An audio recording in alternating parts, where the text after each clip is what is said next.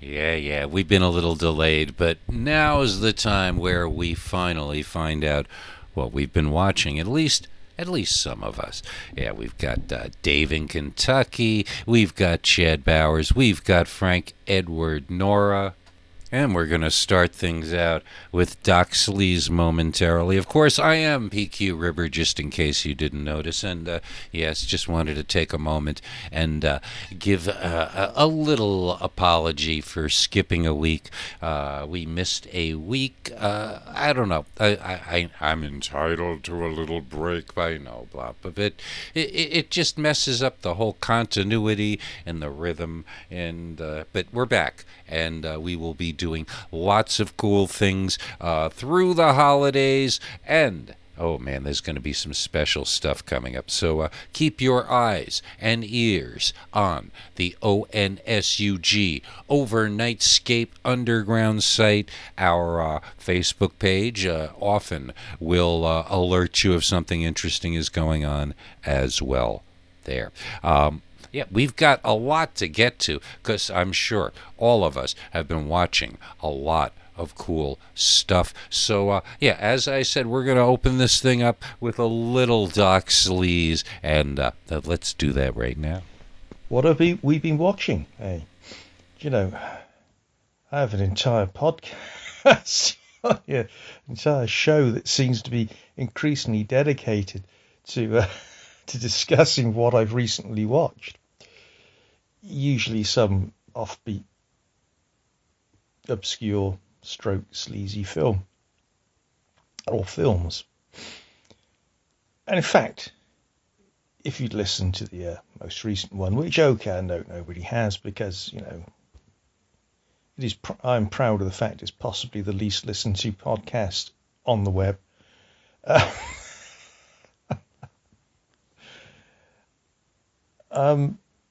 You'd know some of what I've been watching lately in order to produce that particular episode. What I've had to do is sit through episodes of House Party, yes, bloody House Party, which, if you don't know, and there's no reason why, if you didn't grow up in the south of England in the 70s as I did, you wouldn't necessarily know what House Party was. House Party was a daytime TV series produced by Southern Television, which was the ITV franchise holder at the time for the south of England. And basically, House Party has a reputation for being possibly the most tedious TV show ever produced. And having had to sit through several episodes in order to cull excerpts from it to use in that last show, I can tell you, it can be mind-numbingly inane. However, it's something, even as a child, and I didn't know much about these things, struck me as being different and innovative, and it still is. It was the format. Basically, in a way, it was a chat show of sorts, but with no stars or anything. Basically, the setup was that you always came in partway through the conversation. The title House Party would come up, then you'd hear a doorbell ringing.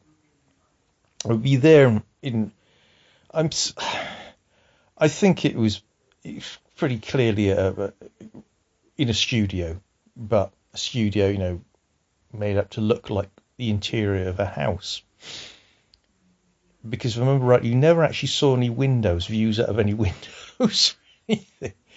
But always we entered and were in, I assume it was the dining room, because there's all these middle-class, mainly middle-aged, not all, but mainly middle-aged ladies,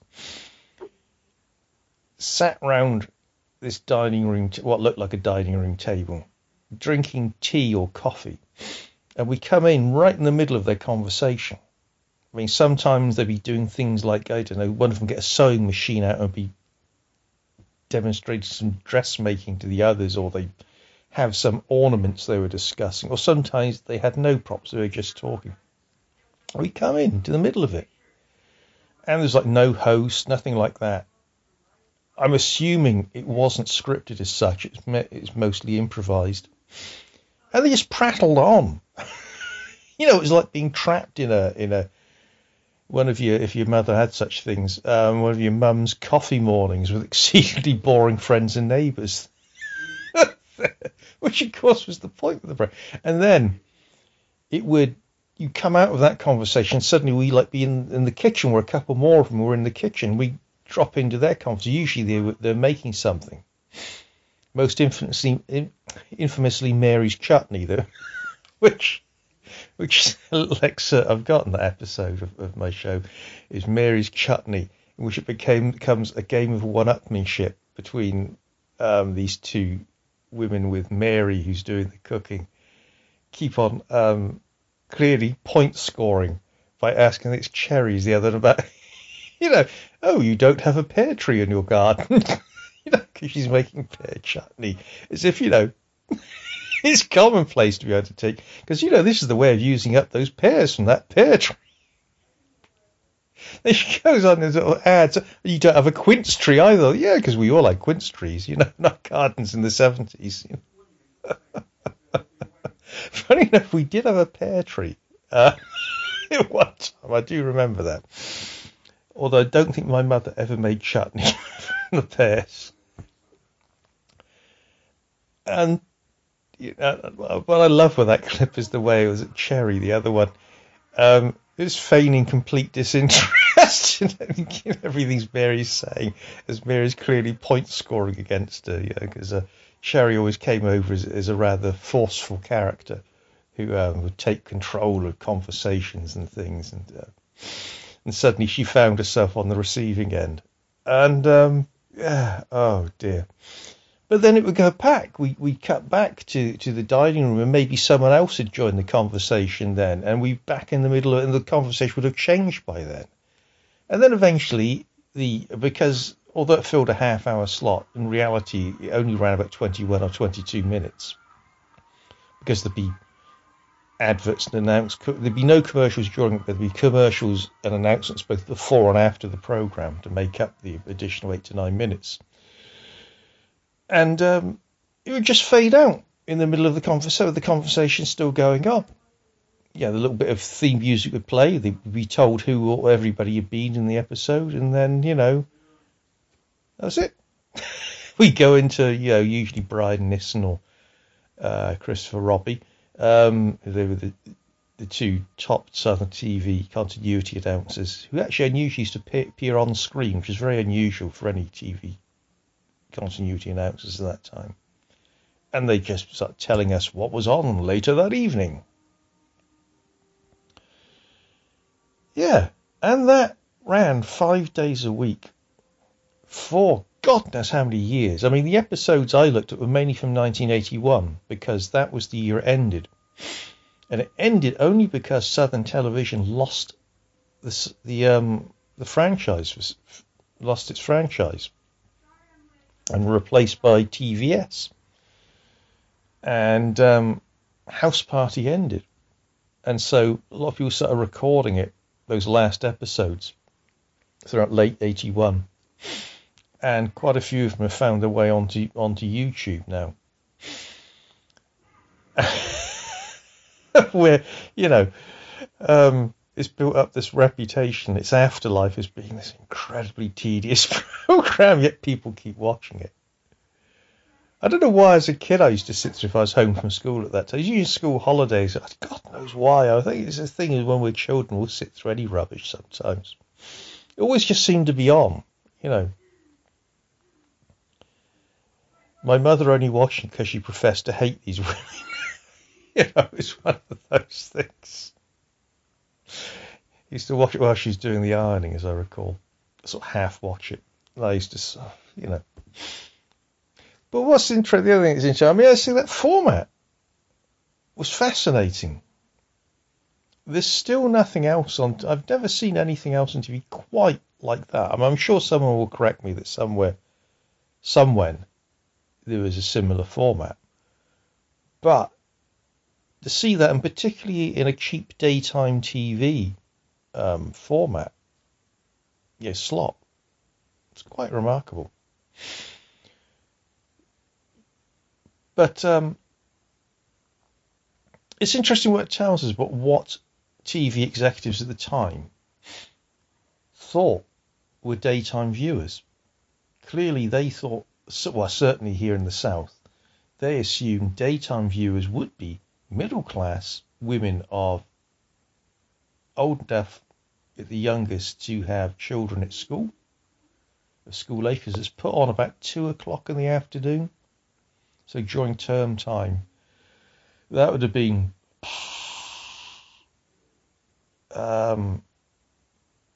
that would have been a couple of hours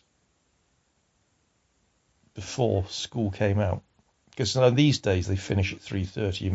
In my day, we didn't used to finish until 3:45 at the earliest. 4 o'clock usually. School would finish. Lessons would finish. But they start earlier these days. They start at some ungodly hour, like 8:30 or something. We didn't start till usually 9 o'clock.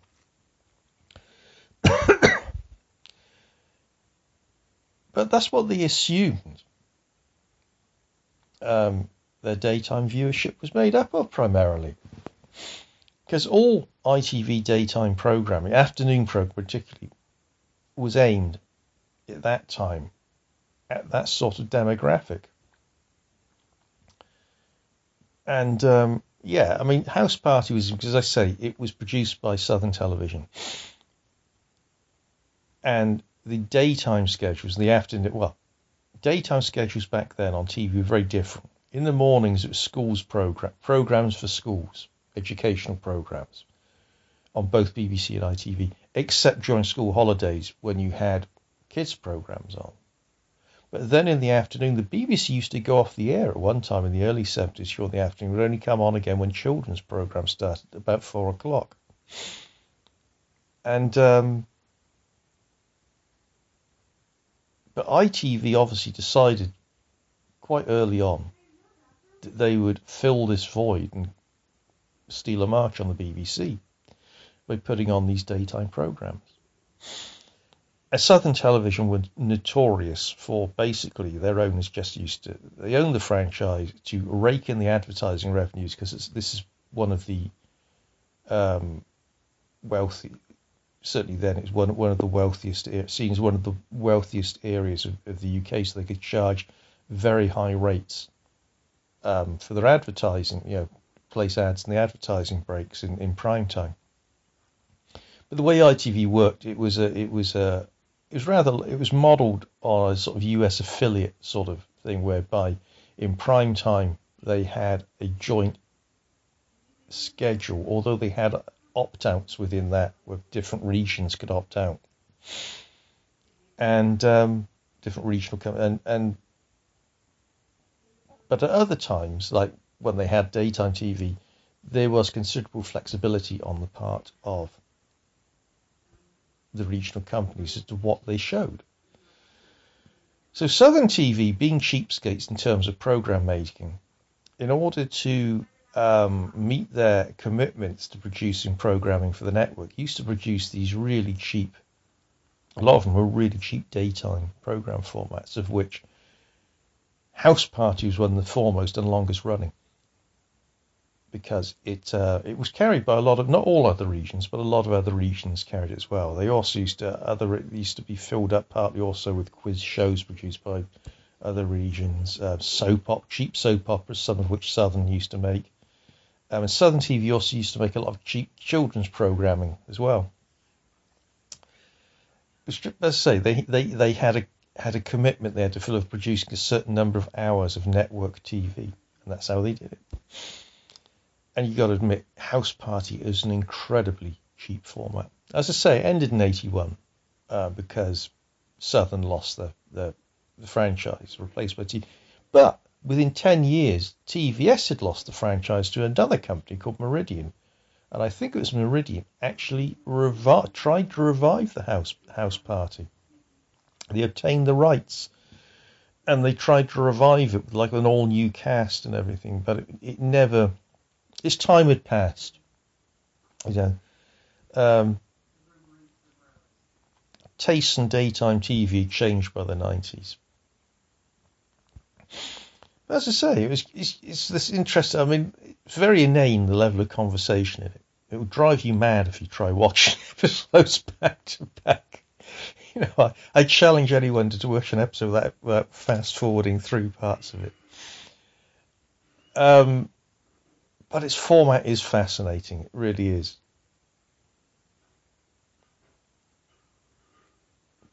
But talking of the US system of affiliates and networks on top of local affiliates who carry network programming at certain times. Another thing I watch a lot of, but only on Saturdays. There's a Roku channel, the B Zone, that I have. That's streamed on it's a continuous streaming channel rather than an on-demand channel, and as part of its regular Saturday schedule is a block called programming called "And No Network Would Buy Them," dedicated to first-run syndication shows. I mean, of course, the most famous, the best-known first-run syndication shows was undoubtedly Star Trek: The Next Generation, and which was syndicated in order with Paramount to avoid the problems they'd had with networks with the original Star Trek, in that having a following but not big enough for a network being axed. Baywatch was the other one that from series 2, after CBS dropped it, was syndicated. They produced it as a syndicated program with international backing because of its popularity overseas. In fact, the UK's London Weekend Television became one of the main financiers of later series of Baywatch. There you go. But there's this whole horde of other cheap and cheerful shows they put there. They have my perennial favourite, Small Wonder, which seems to show continuously there. The show with which I have a mild obsession because of its... Oh, I just love its inconsistencies. The lack of continuity even between episodes is true. I mean, clearly it was aimed mainly at children, but nevertheless, it's lack of... And the way, they keep giving differing explanations as to why it is... I mean, if you don't know what Small Wonder is, and you must... It's about a robot, a little girl who's actually a robot. Her father's a father, in inverted commas, is a cybernetics engineer, and he wants to see if it's possible to bring up this very sophisticated robot who's made in the form of a small child, to bring her up as a human child and see if she can be imbued with human attributes. Which is an interesting premise, but it's very inconsistent. And of course, the problem is, that when it starts off, she's meant to look like a 10-year-old girl. And the problem was, of course, that the 10-year-old girl playing her very rapidly became an 11-year-old, then a 12-year-old, and finally a 13-year-old girl. And it became increasingly obvious. She got taller with every season. Even within a season, she got taller. Her hair changed. She clearly got fed up with having her hair straightened, and it went curly, which really a robot's hair shouldn't really do, just as they shouldn't grow. And they gave all these differing explanations. It differed from episode to episode according to plot convenience as to why she appeared to age and grow. Because I'm afraid in the last episode, later episodes, when the kid was 13. With Tiffany Brissett, the actress, and it's quite clear she's not a little girl anymore. I mean, she was quite small for her age and a late developer, but it's still pretty obvious she's not a little girl. And a robot and the image of a little girl certainly shouldn't have changed to look like that. Anyway, it's always a mild obsession with that. And also the fact of whatever happened to all the bloody like the kids who appeared in it. And I actually found out, I did some research, one of them was still the annoying little girl from next door is still an actress and an agent, actually, some agent, and I think in drama coach. She's still in the business, but the other two, the one who played the girl robot's real life brother, flesh and blood brother, he had a very bad time. He lost all his money he'd made and ended up living under a road bridge for a while. But apparently he's doing a lot better now. And the little girl who played the robot herself always fast because she seemed to vanish about age 18. She appeared in other things, then at 18 she vanished. And eventually I did find out about her. I had to do a fair amount of research. She basically just decided to leave acting. She had enough and she went to university. And eventually found a vocation. She studied law and found a vocation eventually as a nurse. She retrained as a nurse, which she does to this day. And she's got the stage now, apparently. She simply is fed up with talking about having been a small wonder, because she still gets asked about it, because it's always continuously showing somewhere. But she's just fed up with answering questions about it. And I don't blame her. Oh, this Small Wonder show, it really sounds like something that at certain points in my life I would have just been fascinated. I've gone through these half-hour sitcom phases where I would just live for them. And I don't know, what happens, I think, is I burn myself out. But that just sounds like just everything fun and wrong with an ongoing series and dragging something out that probably should not be extended or should have been you can't make children anything that needs to remain in a fixed position. It's been tried and tried, and the results are rather awkward at best, especially girls. I mean, they start getting bumps places and things start poking out, and I mean, boys, it's a whole other thing. They stop fidgeting. We all know. We need not review the miracle of puberty right here. Although that does that would make a wonderful Overnightscape Central topic. The miracle of puberty. Oh, I can hear it now. Maybe we'll do that next week. We'll have to ask the Anunnaki, but we'll get to that a little later. And Doc is just such a valued resource. That last show, his shows are just marvels of things that even if I couldn't possibly bear watching them, hearing somebody talk about it with such enthusiasm and zest is that it's marvelous. It really is. And I do take many of the tips.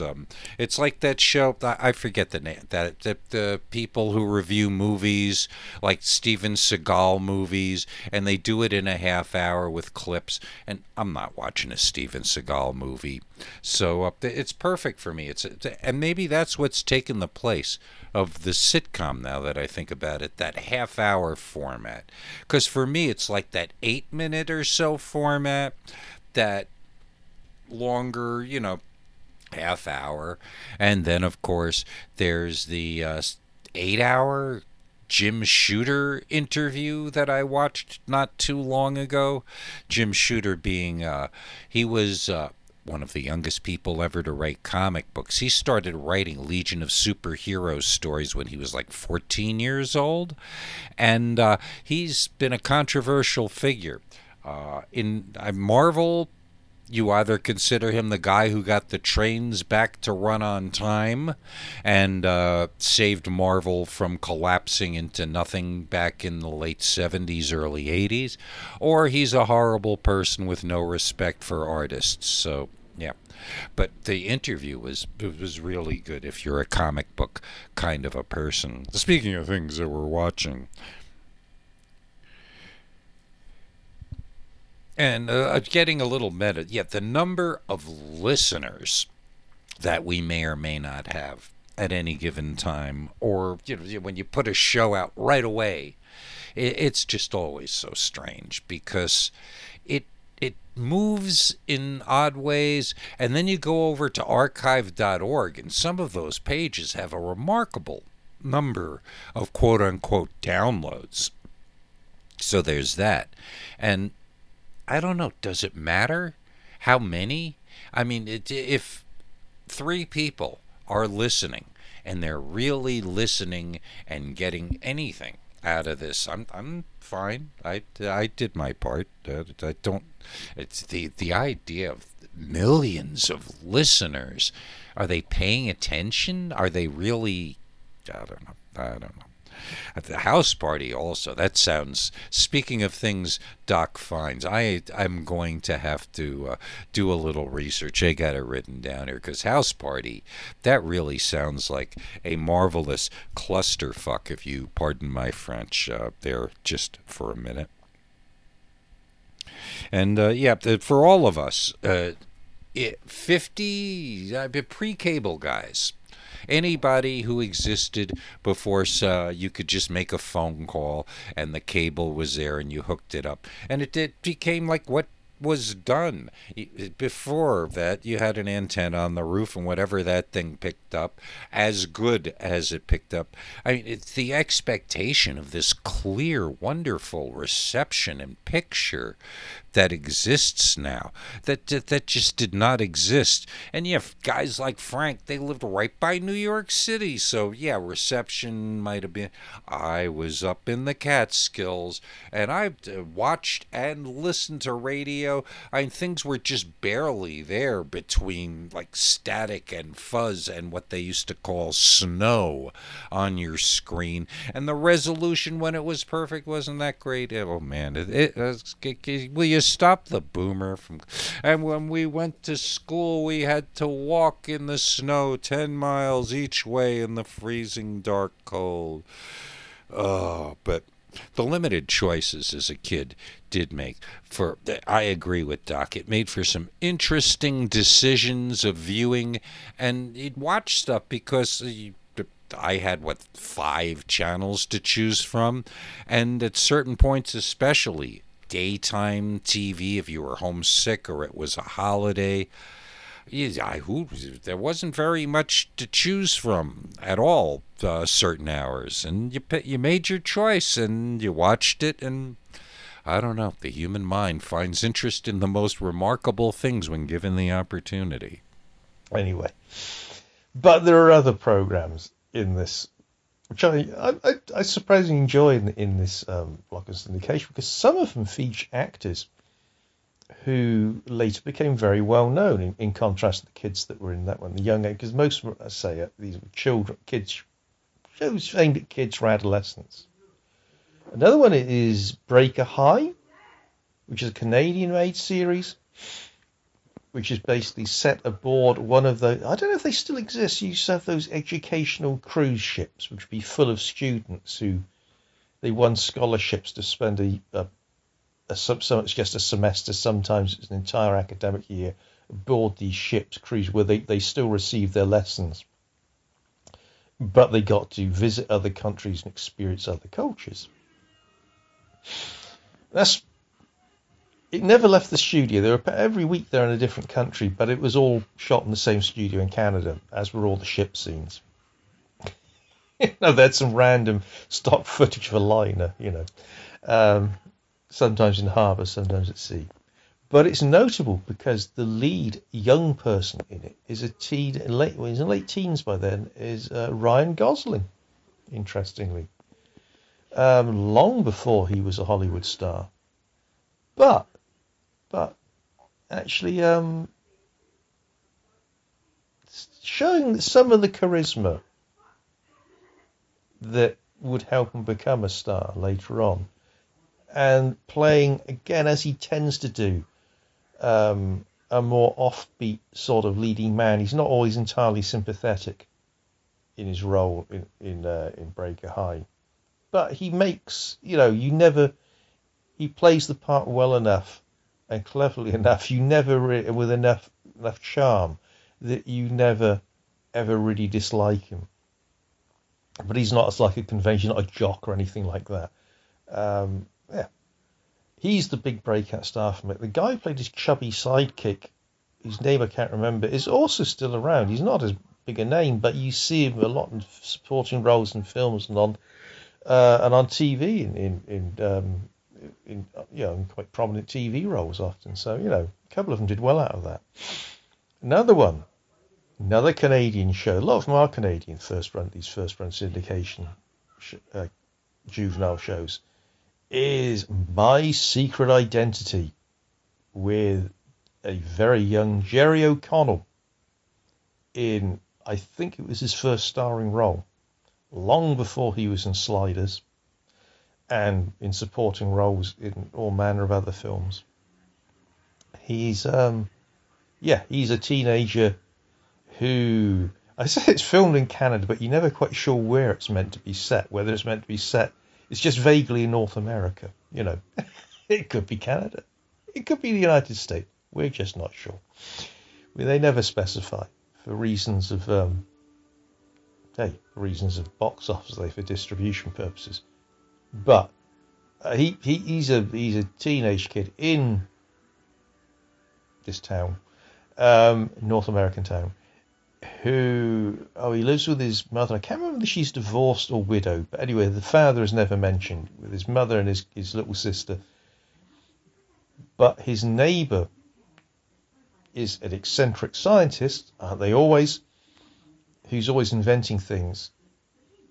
And he's friends with the guy, and he inadvertently gets zapped with a ray, some kind of ray the doctor's experimenting with, which gives him superpowers. He can fly, and later he gets super strength as well.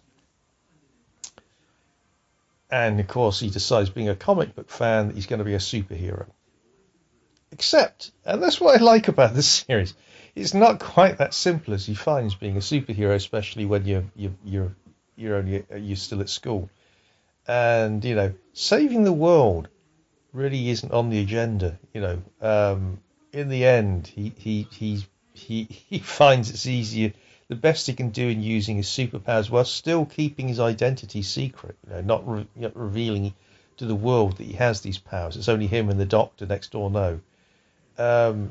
He's down to, he really is your local neighborhood, not Spider-Man, in that he has to deal with local problems like vandalism or break-ins at the school and this sort of thing, or school bullies, and that's what he deals with. That's what he finds he has to use his powers to deal with, because, it's the truth. You just don't find that many supervillains to combat, even when you do have superpowers yourself. And it's a likeable series. Again, helped immensely by Jerry O'Connell. Again, deliberately. Again, he like Ryan Reynolds in Breaker High. He's not always the most sympathetic of characters, but to be fair to O'Connell, I mean, that's the thing with O'Connell. He has a lot of charm he brings to the role. And in the end, you can never really dislike him. And he always things turn out right in the end. He always, in the end, does the right thing. He's a typical teenager, and often he's driven by his hormones as much as anything else, or peer pressure. But he always ends up doing the right thing. It's a pleasant series. Ran for 3 seasons. It's those are the 3 of my favourite. But before leaving this subject, some of the others they show. There's Learning the Ropes, another Canadian shot with I can't remember, Lyle Elvazada, was it? He's a former American football player, which so means nothing to us in the side of the Atlantic. Another 80s series. He is a highly unlikely high school teacher and vice principal who by night is a masked wrestler. But he doesn't want his school principal or anybody at school to know he does this on the side. It was notable because it was produced with the cooperation of the National Wrestling Alliance at the time. So you get actual real life wrestlers turn up playing themselves. Every so often. Ric Flair turns up in one episode, for instance. They turn up playing themselves badly. And also, his teenage son is played by Yannick Bisson, who, as an adult, has become better known for playing Detective Murdoch in the Murdoch Mysteries, and was also the love interest for Aurora Teagarden in the Aurora Teagarden Mysteries at one time. See, I know, I watch daytime TV crap. I must be, it took me a while actually. completely digressing. Aurora Teagarden Mysteries. It took me a while to figure out why she looked familiar to me, and of course, I finally looked at who was playing Aurora Teagarden. She was Cameron Candace Bure, who I remember as simply Cameron Candace, and I just remembered her as a teenager in Full House. So there you go. It's yeah, as an adult, I didn't recognise her, but then I sort of thought, she's obviously the kid from that. Just obviously, that was a long time ago. She's grown up now, and apparently didn't do a lot of cocaine along the way, like the girl who played her sister. But that's another story. So that's but another one that shows Out of This World, which features the voice, not the image, the voice of Burt Reynolds is the absent alien father of again another teenage girl.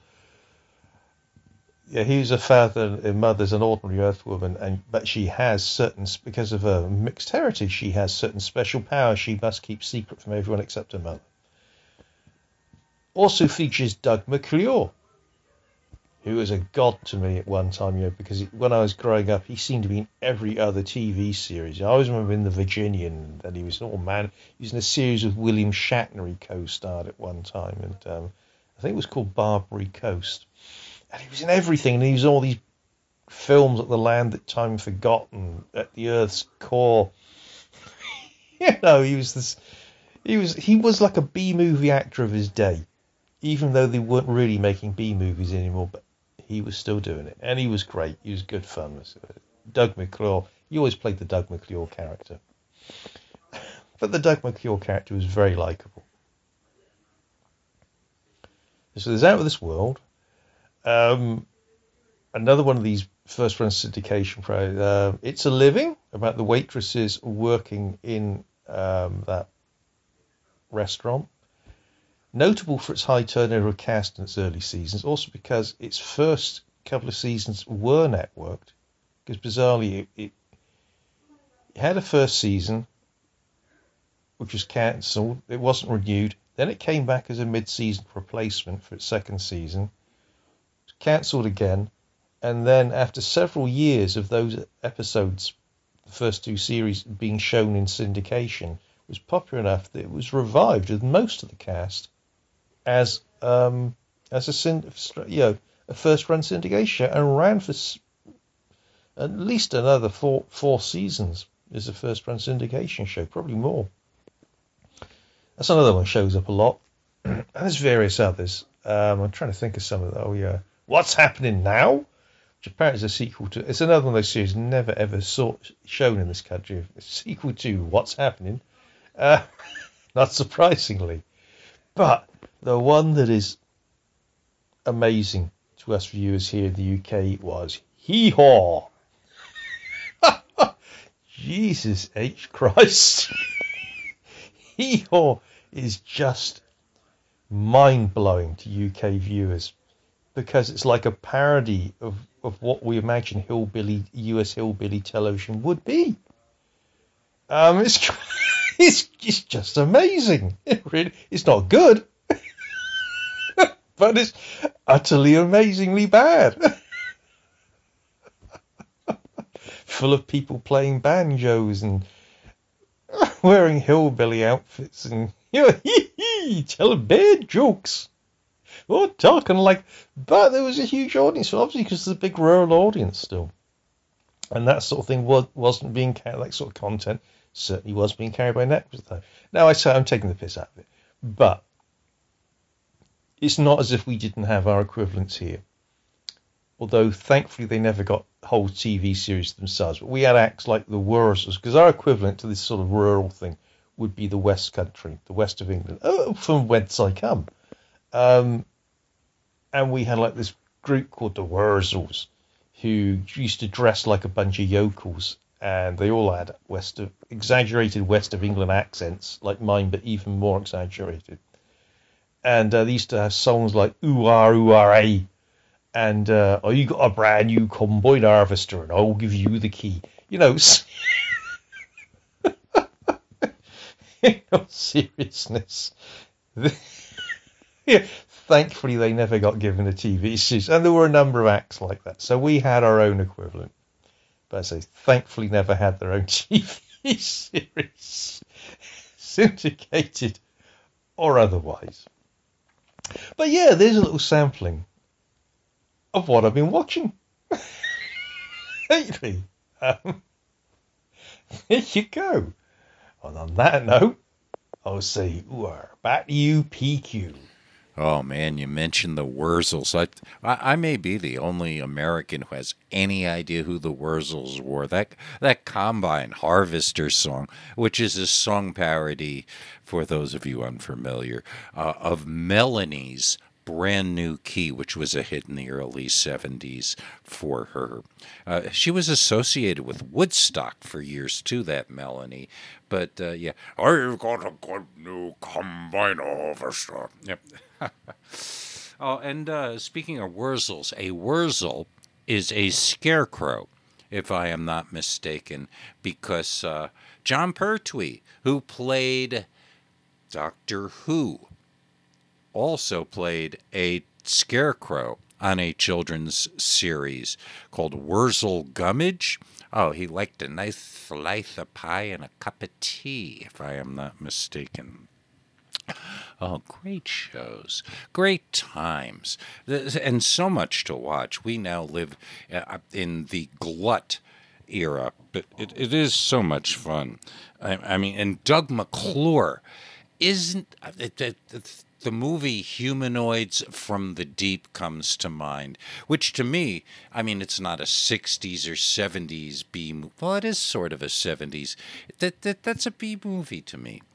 I mean, he did come out of the end of B movies, but if I'm thinking of this, I'll have to look that up. I could be completely wrong. And Hee Haw, I have a completely different perspective of growing up. I remember when it first came on network TV. It was on our CBS network, and it was fun. The one thing about rednecks and hillbillies in general, they have a sense of humor about themselves far better than many other groups. I mean, that's who was watching this show for years and years before that. They had the Grand Ole Opry with a tradition of that sort of rural, bucolic. And I grew up in that era where the CBS network TV, there were just all these shows with hillbillies and rural people. Green Acres is an incredibly great comedy show even to today, and yeah, it's about hillbillies. Beverly Hillbillies not so much, but there were just bunches of shows like that, especially, as I say, on the CBS network. And then one season they just wiped them all off. But Hee Haw, getting back to Hee Haw, it was my introduction to Buck Owens and Roy Clark. And Roy Clark, you can say what you want, Roy Clark is one of the great guitar players that there ever was. I got to hear a lot of cool music, get caught up with a lot of recycled, ancient, old jokes.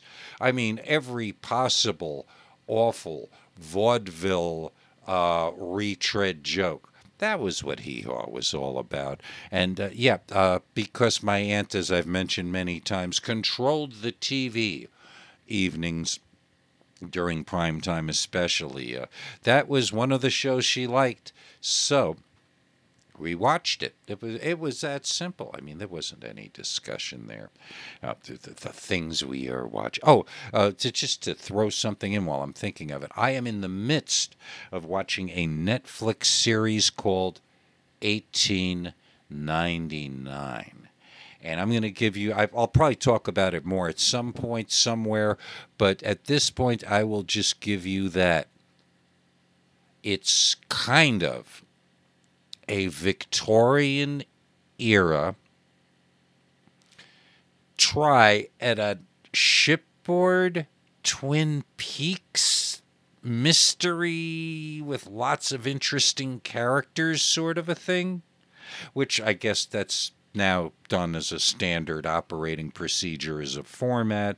But I am well into it. I'm about 5 episodes in, and there are still parts of it that they are piquing my curiosity. So I could say, yes, you should.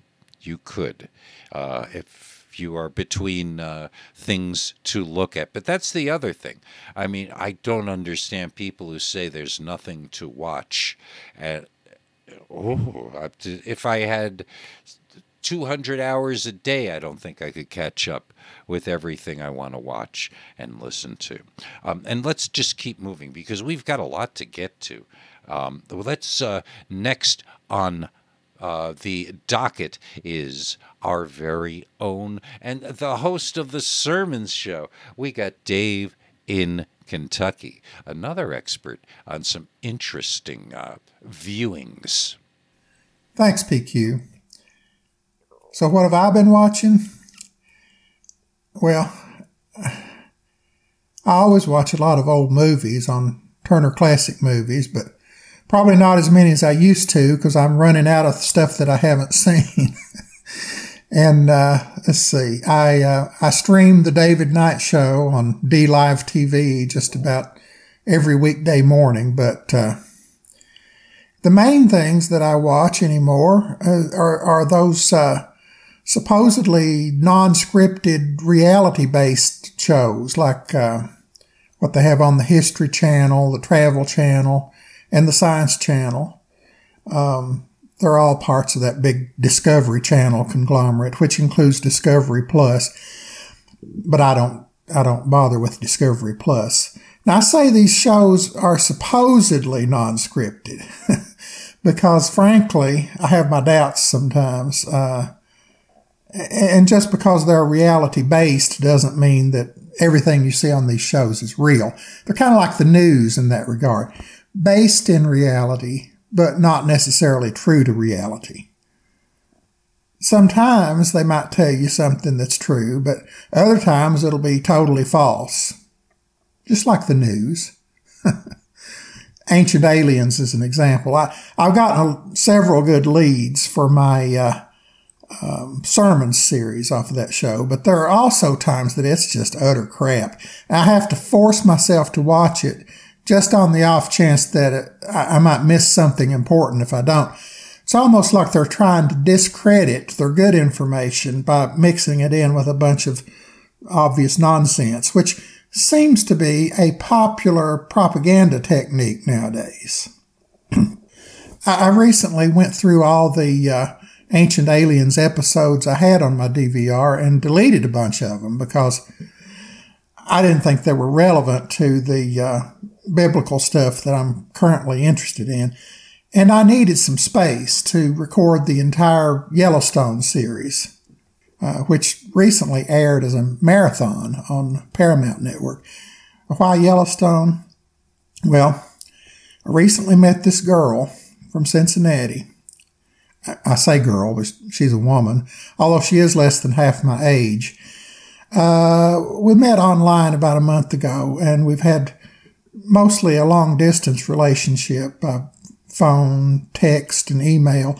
But I did go up there to see her once, and she did come down here to see me once. And when she was down, she watched an episode of Yellowstone with me, and she told me what a big fan she was of the series. I'd never seen it before. I'd heard about it. Obviously, it's very popular. I didn't even know I had the channel that it was on until she switched the TV over there. But when she told me what a big fan she was of that series, I just had to record the marathon, hoping, maybe she'd be able to come down here and binge watch it with me sometime. At least the episodes she hadn't already seen. And it's been on 5 seasons, or this is the 5th season, actually. So there's probably some she hadn't seen. And I actually thought she might do that because she'd been in the process of changing jobs, and I thought she might have like a week of free time in between jobs, but no such luck. She's starting the new one Monday. as I record this. I mean, by the time you hear this, it'll already be past that time. She'll have already started her new job. She does say that she wants to go on my Route 66 road trip with me, which may be sometime in the next year. And the reason I think that is because right after she told me that she would go with me, I had lunch from a Chinese restaurant, had the Szechuan chicken lunch special with the crab rangoon, and my fortune cookie said that my fondest dream would come true within a year. And I've been thinking about this trip for a long time. And I know I said I was going to wait until all my cats went to cat heaven before I hit the road. But, you know, if she's really going with me, I'll just have to board those cats. I can't pass that up. It'll be kind of like when Lisa and I took that road trip down the Blues Highway, you know, Highway 61 and Highway 49. You know, there's several important blues cities on that route. Memphis, Helena, Arkansas, Clarksdale, Mississippi, New Orleans. And when we went, we not only went to those main places, we went on a bunch of side trips, like to Stovall Farms in Mississippi. It used to be Stovall Plantation, to see where Muddy Waters was born and grew up and worked as a tractor driver before he moved to Chicago, and to Brinkley, Arkansas, to see the Louis Jordan home place, which by then was in ruins. You know, just you could peer in through the windows and see all just junk lying around and old toilets and stuff. I assume it's still in ruins like that. I wish somebody would restore it. You know, but that was nice. That was a nice trip. And, you know, I waited a year after Lisa died to start looking for somebody else. You know, out of respect for one thing and out of not really feeling up to it for another. And I still keep a little shrine to her here in my music room with a picture of her. And, you know, it's back on the, I guess you call it a dresser. Although there's no knee hole to sit at the dresser, but there is a mirror. But, you know, I got a picture of her there and a picture of her and me. And in between those, the box that has her ashes in it with a little angel holding a cat on top of that, and another bigger angel looking over the whole thing. I talk about angels on sermons, but these angels are both female and they both have wings because, you know, it's hard to find male angels without wings. Nobody would know what they were, even though that would be a lot more realistic and a lot more biblical.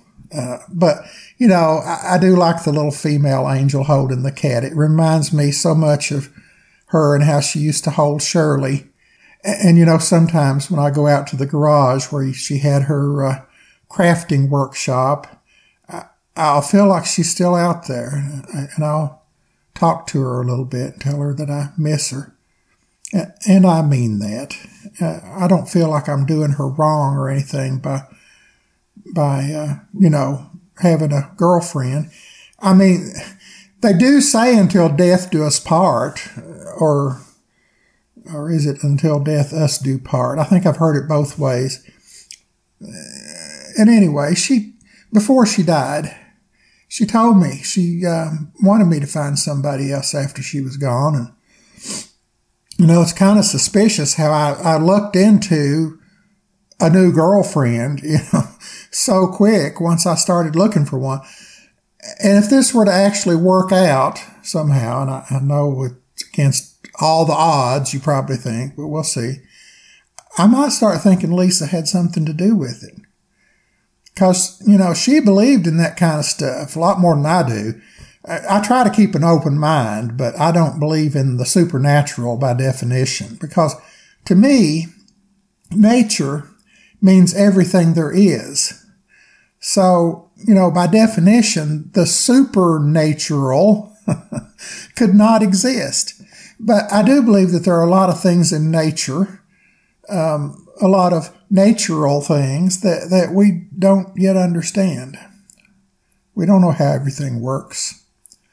And that's why both of us could enjoy watching shows about the paranormal. And I like that word a lot better than supernatural. The prefix para can mean several different things, one of which is beyond. So paranormal just means beyond the normal, beyond the norm, which seems a lot more reasonable and possible than supernatural. One of the shows about the paranormal that Lisa and I used to watch together was The Dead Files. That's the one on the Travel Channel where this psychic medium named Amy teams up with this retired New York homicide detective named Steve, and they separately investigate hauntings and poltergeists and other paranormal stuff, and supposedly don't communicate, during the investigation. They wait until the end to compare notes and have what they call the reveal. Now, this was on for years, but I think it's finally ended now because the Travel Channel website no longer has any full episodes available.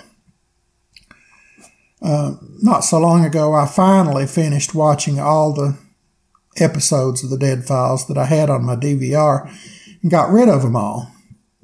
But, after this Route 66 road trip became more of a possibility in my mind, I just had to get this one episode of The Dead Files back that I remembered watching. Excuse me. So I actually used my Amazon Prime Video to purchase something, I think for the first time. I've rented stuff before, but haven't bought anything. I watched it again last night. It's a special 2-hour episode from season 18. See, I told you that show was on forever. It's called The Haunting of Flagstaff. Now, I think this is the only 2-hour episode they ever did. Actually, it's more like an hour and a half without all the commercials. Anyway, I don't remember them doing any other long episodes like this. All the 1-hour episodes just deal with one location. Well, one or two anyway. One haunting or whatever. And this one started out that way with them investigating some weird stuff going on at a crystal shop called Crystal Magic in downtown Flagstaff. It's just a little town. Once they got looking into it, though, and met with some of the other locals, they found out that there were several other downtown businesses that were having a lot of paranormal activity, supposedly. So they expanded their investigation to include those. Now, if I were a cynical type person, I might suspect that the Flagstaff Chamber of Commerce had something to do with this. They figured out that Crystal Magic was going to get a lot of free publicity, free advertising. And a bunch of the other local business people decided to see if they could get in on some of that action too. And there was this, I hate to say it, there was this cross-eyed guy who worked at the Flagstaff Visitor Center that seemed to be one of the main instigators of expanding the investigation. So that seems suspicious right there. Now, eventually they ended up investigating not only Crystal Magic, but the 100-year-old Orpheum Theater, a hotel called the Weatherford that was built in the late 1800s, and the downtown diner. Now, I want to at least drop by all those places when I'm out there, but the place I'm most interested in is that Weatherford Hotel, and I want to actually spend the night there. They got some really cool old-fashioned rooms, with clawfoot tubs and stuff. You can check it out at weatherfordhotel.com. That's spelled like the weather, just like the weather. WEATHER, etc. weatherfordhotel.com.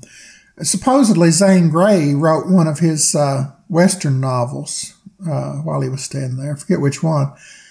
God, he had so many of them. And they've named one of the on-site bars there the Zane Grey Bar and Ballroom. And it has really cool ornate mirror up behind the bar. And I'd probably like to at least duck in there and take a look at that. But I'm more interested in the little bar in the basement. It's called the Gopher Hole. Because on the Dead Files, they use some security camera footage of a bottle flying off a shelf there for no apparent reason. Jumping off the shelf, it seemed like. So that seems like that would be a good place to have a drink before going to bed. I mean, I have seen bottles flying across the room at some of the bars I used to play music at, but there was always somebody actually throwing them back then. One other place I want to stay on the trip is at one of those wigwam motels, which I'm sure you've seen pictures of. Each motel room is like a freestanding teepee, but, they're not actual teepees. They're not made out of cloth and poles or skins and poles. They're made out of concrete and steel, and they have more or less modern accommodations inside. Back in the 30s and 40s, there was a chain of these scattered across the country. There were even a couple of them in Kentucky. And the one in Cave City, Kentucky, I think that's where Mammoth Cave is one of the 3 surviving ones. But I don't think I've ever seen it unless it was when I was very young. I don't remember us going to Mammoth Cave. The other 2 surviving wigwam motels are both on Route 66. And originally, my idea was to stay at the one in Holbrook, Arizona. But that's only 90 miles from Flagstaff. I can't have 2 overnight stays that close together. So now I'm looking at staying at the San Bernardino Wigwam Motel. And you can look at that too. It's wigwammotel.com if you want to see it. San Bernardino is the final place named in the song. In the bridge of the song, which details the route. Let's see if I can still play this thing a little bit. Now you go through St. Louis, Joplin, Missouri, Oklahoma City looks mighty pretty. You'll see Amarillo, Gallup, New Mexico, Flagstaff, Arizona, don't forget Winona, Kingman, Barstow, San Bernardino. So see there, San Bernardino is the last stop.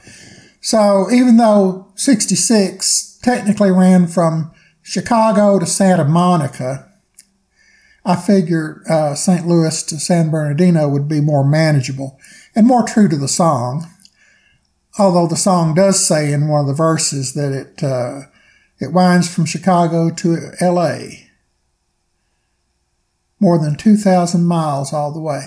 But I can't see going all that way north to Chicago just to start. So I'm thinking, head west either from here or from Cincinnati, which used to be the Queen City of the West, but that's a long time ago. Head west to St. Louis, which is still considered the gateway to the West. And I even want to go up in the Gateway Arch this time. See, Lisa and I went to St. Louis way back when, in the 90s, I think. But I chickened out of going up in the Arch then because I didn't feel like I wanted to be up there that high. Oh, man, this is sounding like exciting times coming up. The Route 66 trip is an amazing thing. I mean, it's going to take you sadly, probably about 3-4 hours north of me. But oh man, enjoy, especially if you've got that company. That is the ultimate in road trips, as I'm sure you've experienced. Doing them alone, I'm not ever so prone to do such things. I mean, yeah, but you got somebody who's with you and pretty much on a similar track, it's going to be golden. And I've said this before, I'll say it again.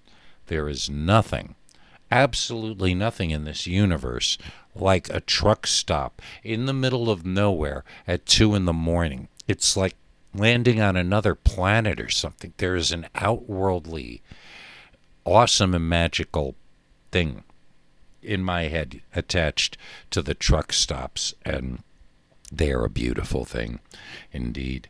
Yeah, but let's keep going. This is exciting.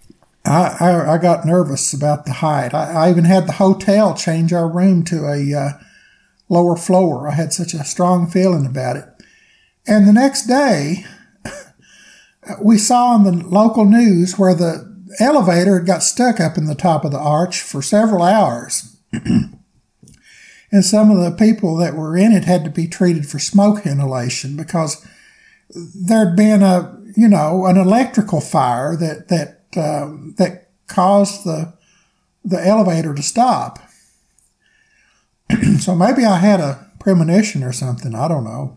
That's probably just chicken. But I'll say I had a premonition. But anyway, I figure if I can find something to see or do in every place that's mentioned in that song, that'll make a pretty good tour of Route 66. Pretty good road trip.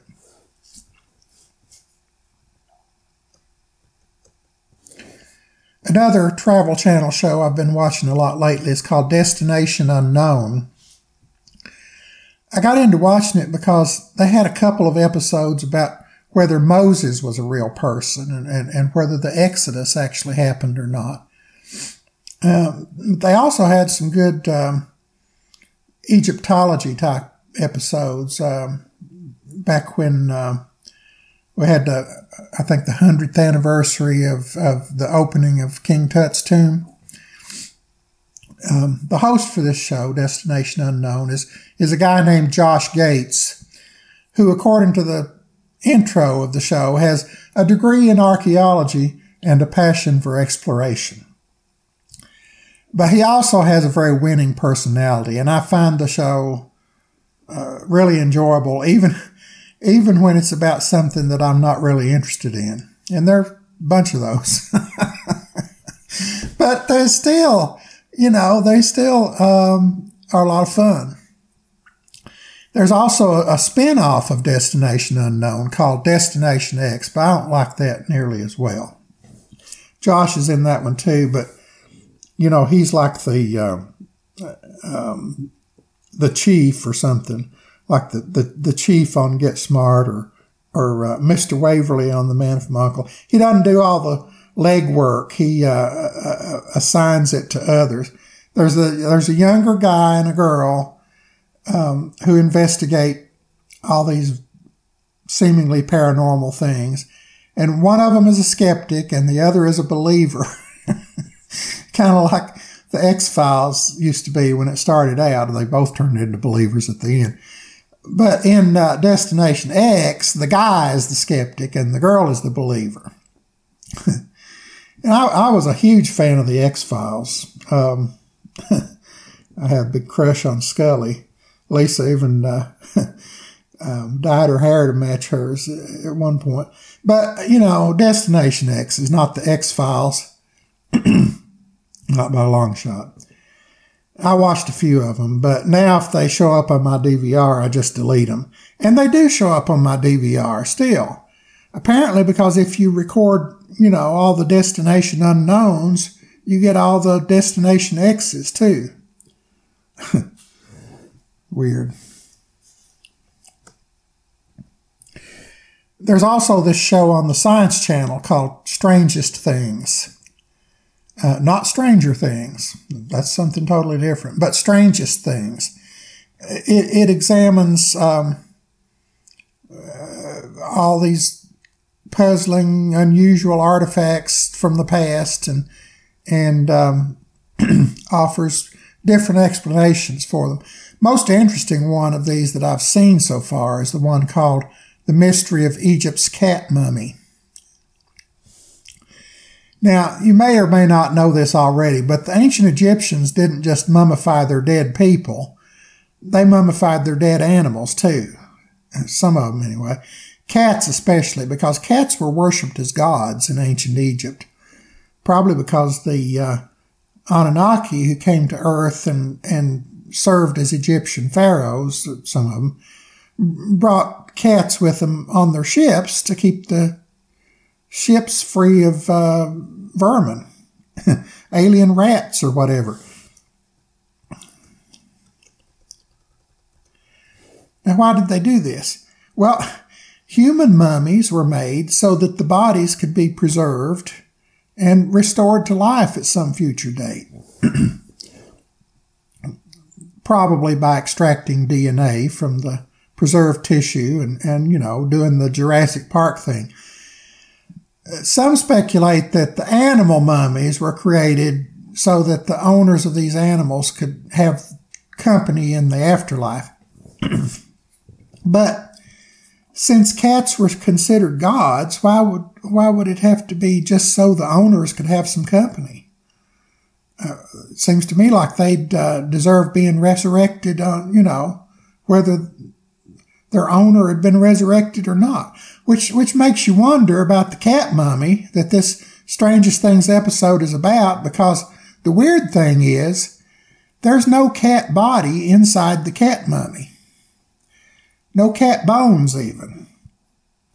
It's definitely in the shape of a cat, but if there ever was a cat inside, it's somehow been removed without disturbing the wrappings. Now, the hosts of Strangest Things, there are several of them, and scientific types, all of them, they think this object is authentically ancient, but fake. In other words, they think it's an ancient fake. They try to explain this. They speculate that cat mummies were sold to the public to be used as offerings to Bastet, the cat goddess. But, that people that made these, unscrupulous people that made these, wouldn't bother actually preserving a cat's body and creating the mummy around it. They'd just form the wrappings in the general shape of a cat and be done with it. But I have an alternative explanation. The cat came back. Thought he was a goner, but the cat came back. Like, there's an old song that says that.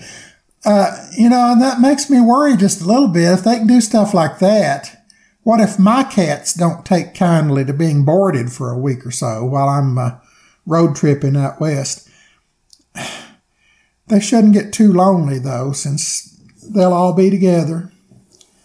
They'll have somebody to keep them fed and watered and make sure they get all their medical treatments that they need, take all their medicine.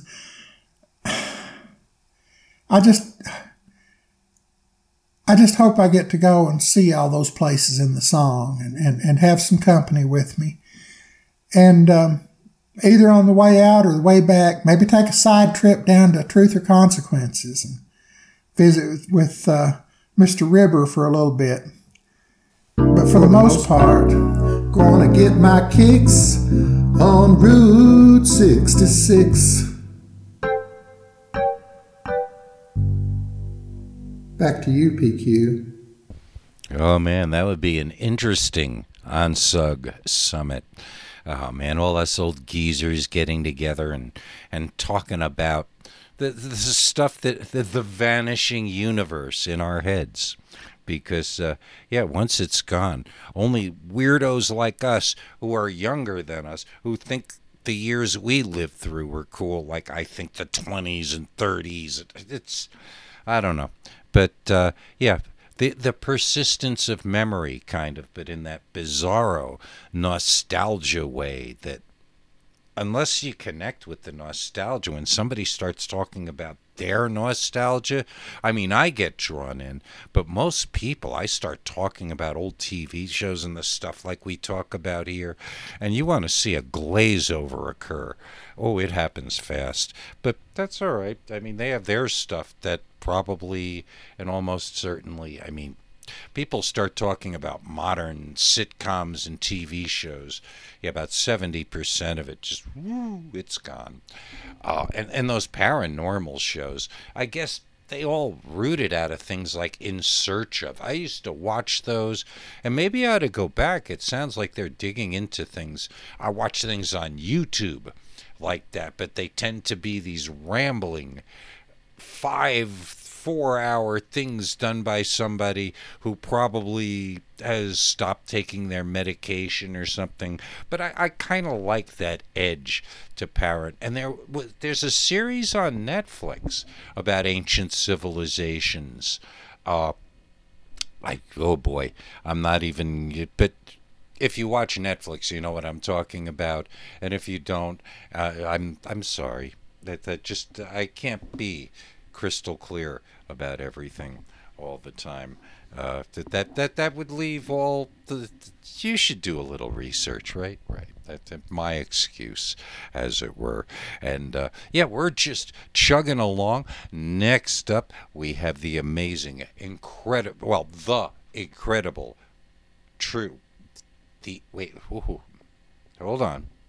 The incredible, true facts of space. Let's get it right.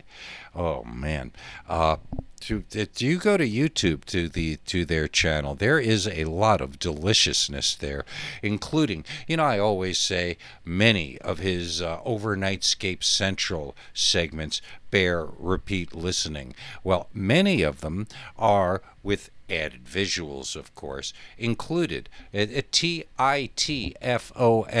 is the name of the YouTube channel, and it is always one of the things I am watching for certain.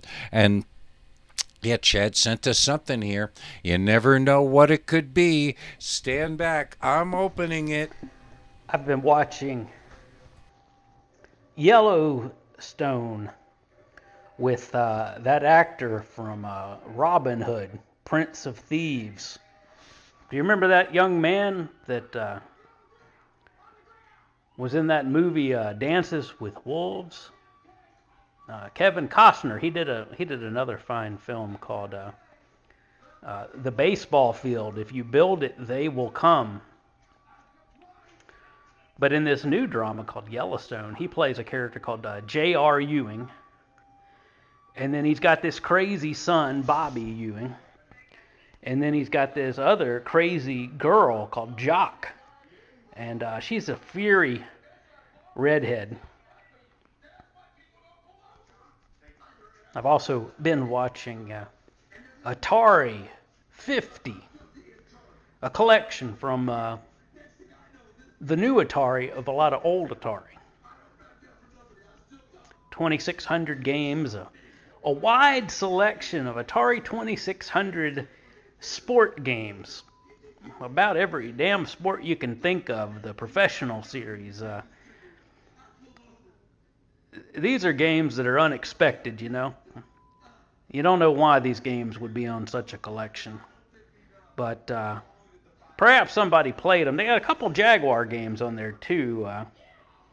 Now, I wish they had some other ones. Obviously, with the Jaguar, you've got to have Alien versus Predator. They've got Fight for Life, which is pretty horrible. They could have included Kasami Ninja or Ultra Vortek, which is the best fighting game on the Jag by far. Some other ones, probably the best Jaguar game entirely was Battlesphere, which, frankly, I don't know why they couldn't put that on there. They could negotiate with the people that created it, and Atari themselves might already own it. So, but that being said, you do get Ninja Golf for the 7800, which is a wonderful experience of Jack Nicklaus meets Bruce You know what I'm talking about, Bruce? He knew karate. Yeah, my cousin Bruce knew karate. He always running around with nunchucks, always hitting himself in the head, sometimes brutally. He went to the hospital twice while he was training to be a ninja. He was also into throwing stars and have them kind of on little Velcro patches all over his body. And he thought of himself as Bruce. He always called himself Bruce Almighty. And there's a Bruce Lee game for the Atari Jaguar. It's also horrible. There's a game, Club Drive, which is so horrible, it really is worth playing just because it's mind-blowing just how bad it is. If you could imagine a first-generation launch title for the Atari 2600, but in 3D, that's what this game looks and plays like. It runs at 8, 11 frames per second. The worlds you drive around in are about 5 times as wide as your car. And the entire goal of the game is to look around and collect these little balls that appear. One at a time. You collect one and another one appears.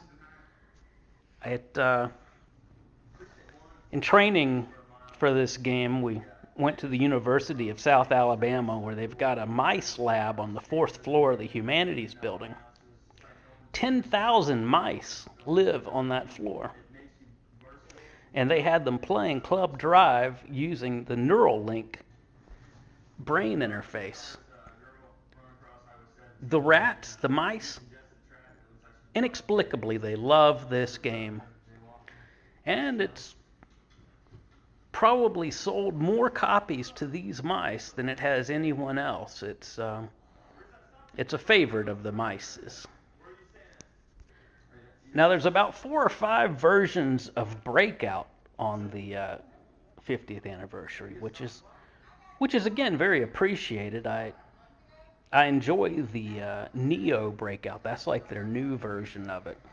And it's got a really fun 2-player where you're hitting this bar in the middle and you're forcing it to the other side, or if they hit it more than you, they're forcing it towards you. So it's sort of a land grab. The game of colonization from Atari and Breakout. Other games on the system or on the Atari 50 collection are Cybermorph,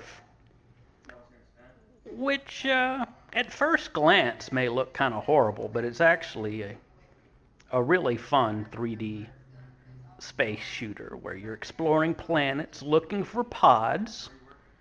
And these pods you've got to pick up, and there's all manner of strange aliens that pick the pods up and try to fly into you. And then there's this green lady named Skylar who says, "Where did you learn to fly?" Avoid the ground. Portal open. Now, like Frank was saying on the off-ramp, I listened to a bit of that earlier today.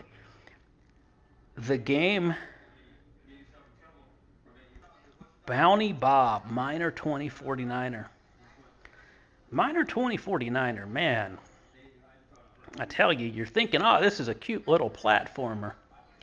But here's the thing. The guy only jumps a certain amount forward. You can't control it at all. If you get up on the edge of a platform and you want to jump to the little platform close by it, if you just jump, you'll jump right over the damn thing and smash into the ground and die. If you touch anything, you die. If you slip off the edge of one of the platforms, you die. It's so damn frustrating and yet so addictive to keep playing. You just keep doing it.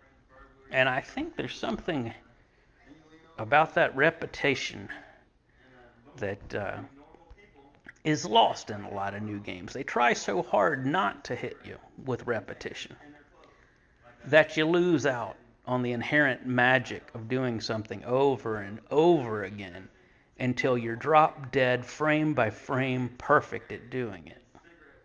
You know, you got to understand each little challenge. You get to the third floor of the level and you're almost finished and you die. And then the next time you make it a little further.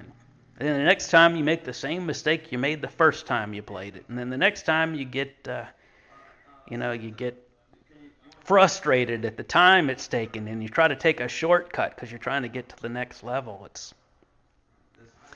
It's a game of brutal death. But a new life is just a button press away, and I guess that's why it's so addictive.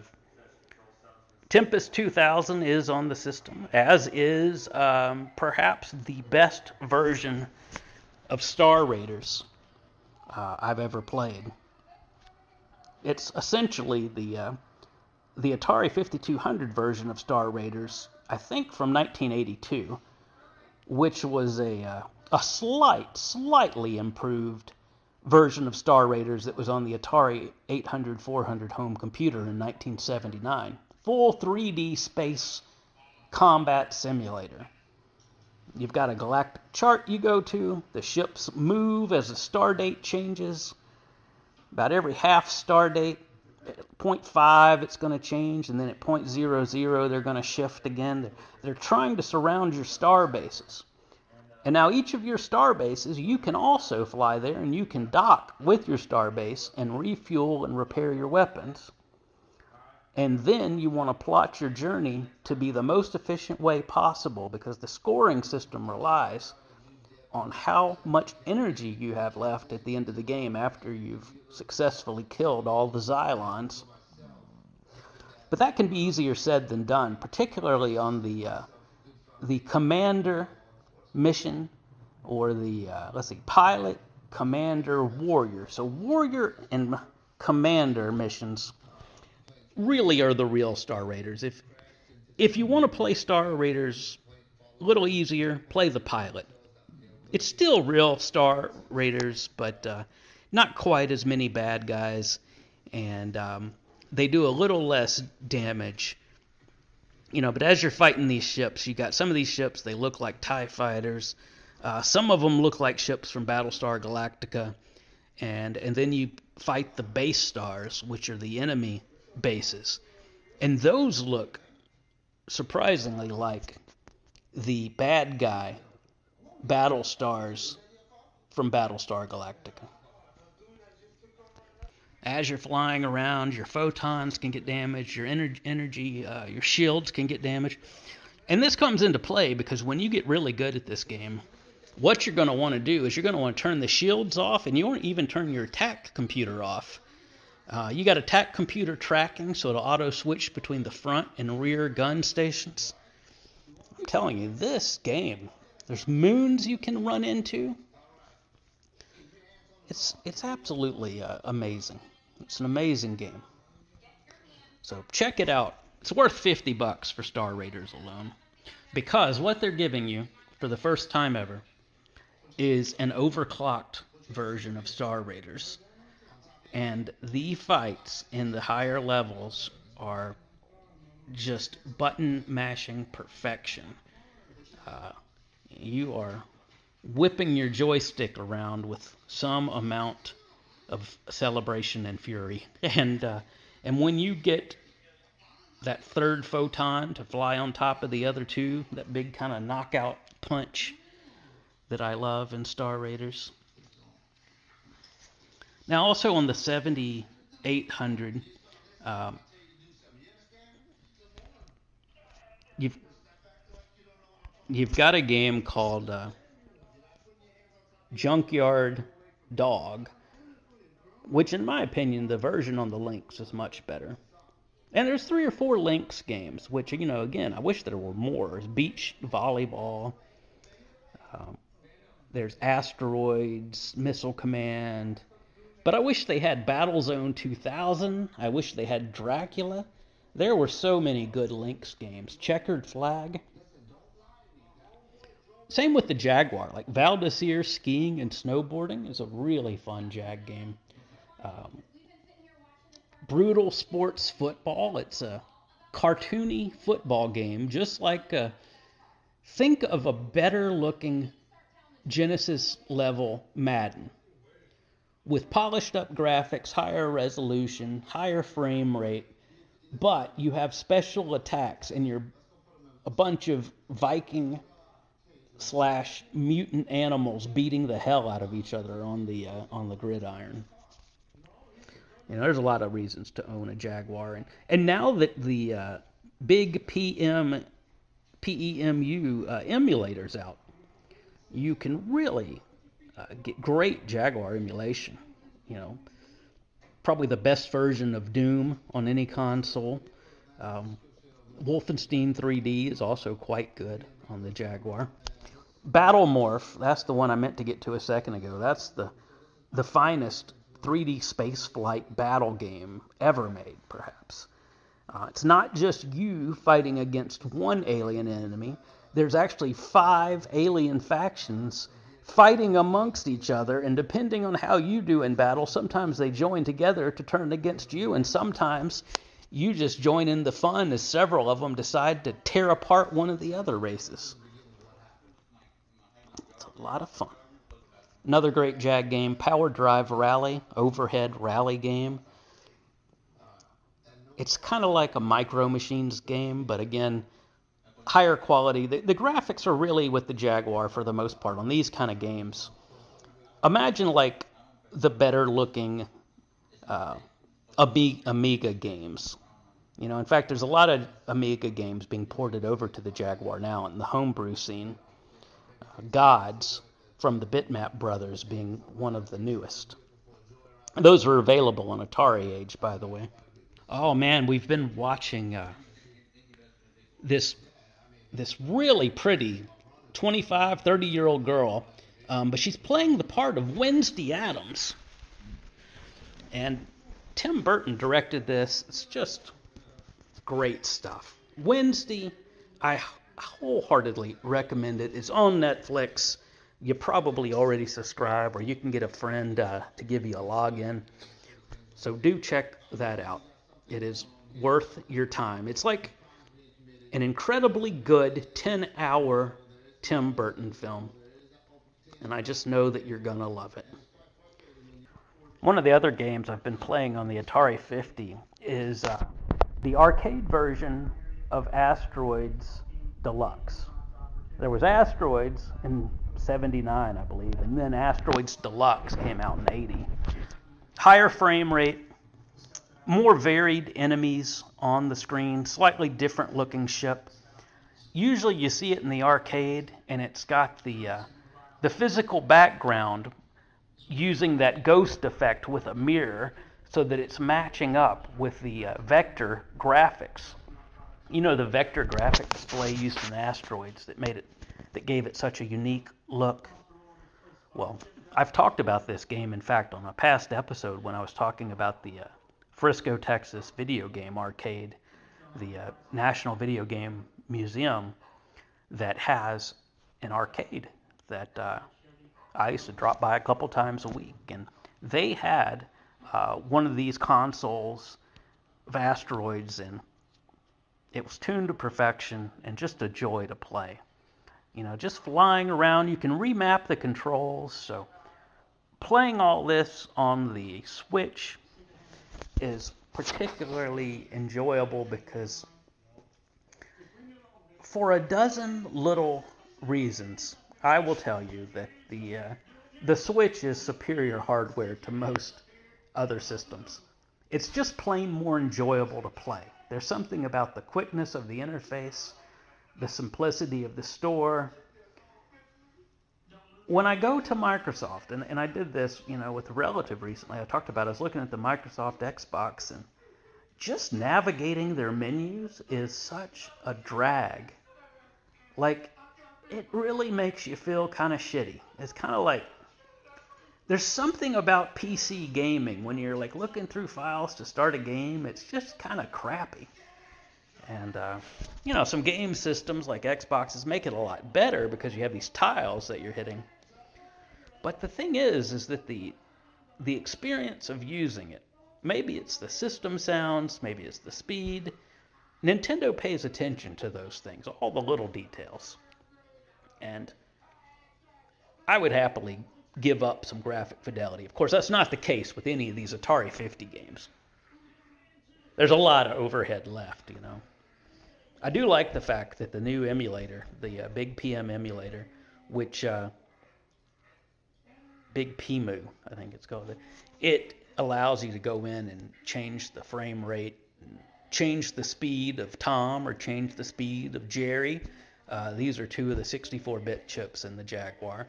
Or independently, you can change the speed of the memory bus. So you can usually find a way to improve the frame rate of a game. It just depends on which processor they chose to use to kind of drive that part of the system. That was the real hell of the Jaguar, and the reason most of the games ended up looking kind of like slightly better Amiga games. Except for, of course, you know, the real standouts. But the reason was that it had a Motorola 68000 in there as well. And that's a very capable chip, particularly with a lot of memory for the time. So it was really easy for people that just wanted to get in and make something that worked, just to code it on the 68000. And maybe they'd have a little bit of sound work or sound effects work going through the DSP or the 64-bit blender.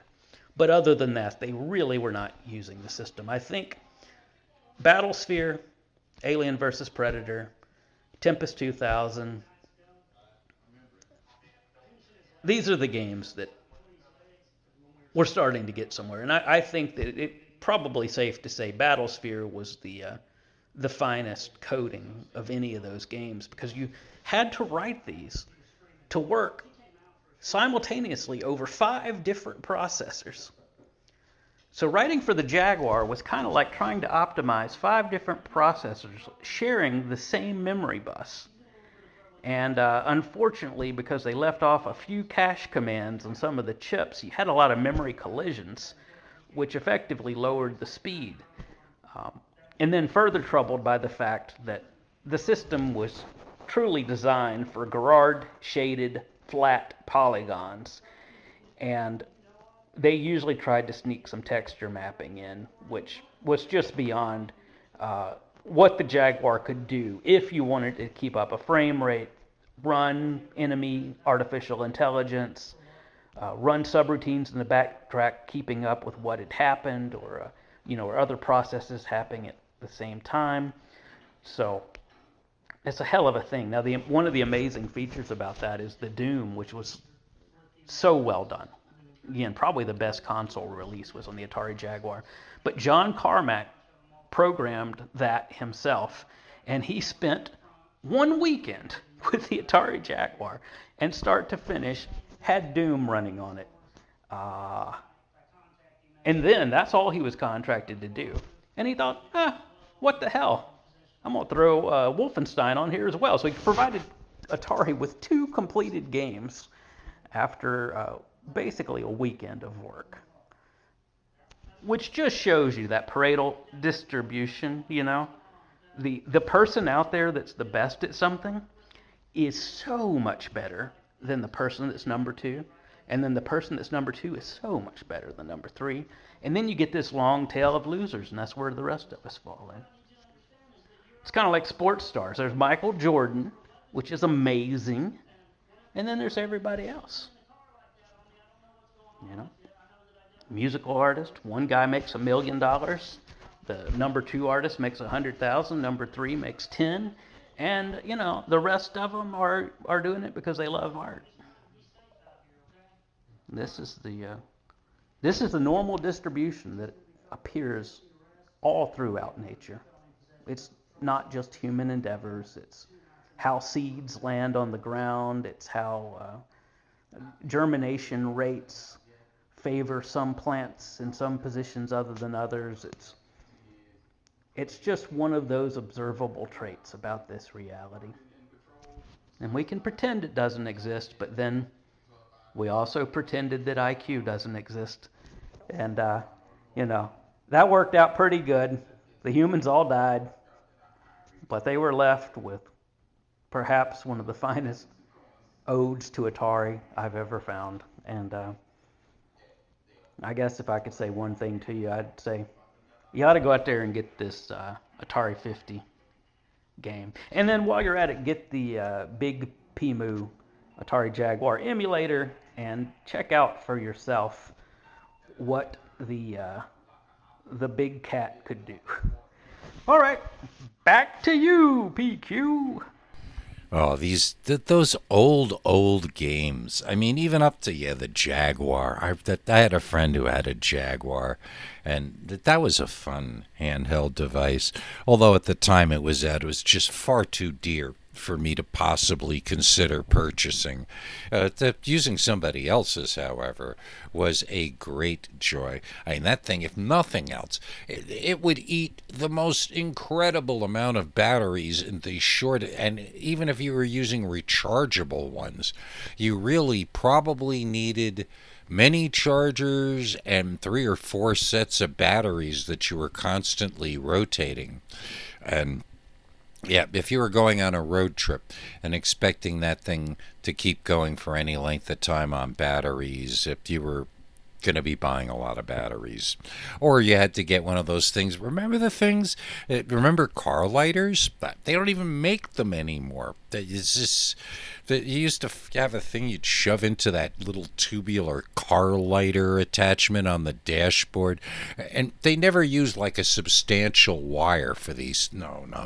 It was always this like little paper thin. You breathe on it the wrong way, and it's going to have a loose connection type of wire. Just the tortures of the damned, really, and there's no other way around it. But you're talking about the real video games. And I don't think I didn't notice that Yellowstone has now been mentioned twice. That there's something to this. Although at the moment I'm a little Kevin Costner shy. For years I've wanted to see The Postman, and I finally ran it past my eyes, and it started off and oh boy, this is a man who may have many charisma, some acting talent, and other things, but letting him direct himself, oh boy. Yeah, anyways, that was that. That whole ninja era was so great. I mean, I consider myself privileged to have lived through that era where, like, Bruce Lee was still alive and he was a hero, and all those kung fu movies were just, at the time, the coolest thing ever. As many as would come to our local theater, which weren't many, but once in a while they'd get a couple, and there I'd be watching these terribly made films. Oh, and thank goodness for Wu-Tang for any number of reasons, but they have a channel on YouTube where there are all of those terrible and more kung fu movies than you've ever seen on Kung Fu Theater back in the day. Are there? There's just something. If you like bad film, it's its own specific and wonderful world genre of awfulness. And yeah, there's very little good about it. That much I will say. But I enjoyed it. I enjoyed being part of that whole era. And speaking of video games, I started playing Watam, W-A-T-A-M, which is made by the same guy who did my all-time favorite video game, Katamari Damacy. This is a little different. It's more like his other game, which was only on the PlayStation 3, Nobi Boy. The object is to make friends. And I've only played a little bit of it because it's so goofy. And I guess it's sort of fun if you're used to manipulate. I am just so clumsy at getting used to the interfaces of just moving around in a video game. I mean, just to walk from point A to point B around 3 objects. I'm like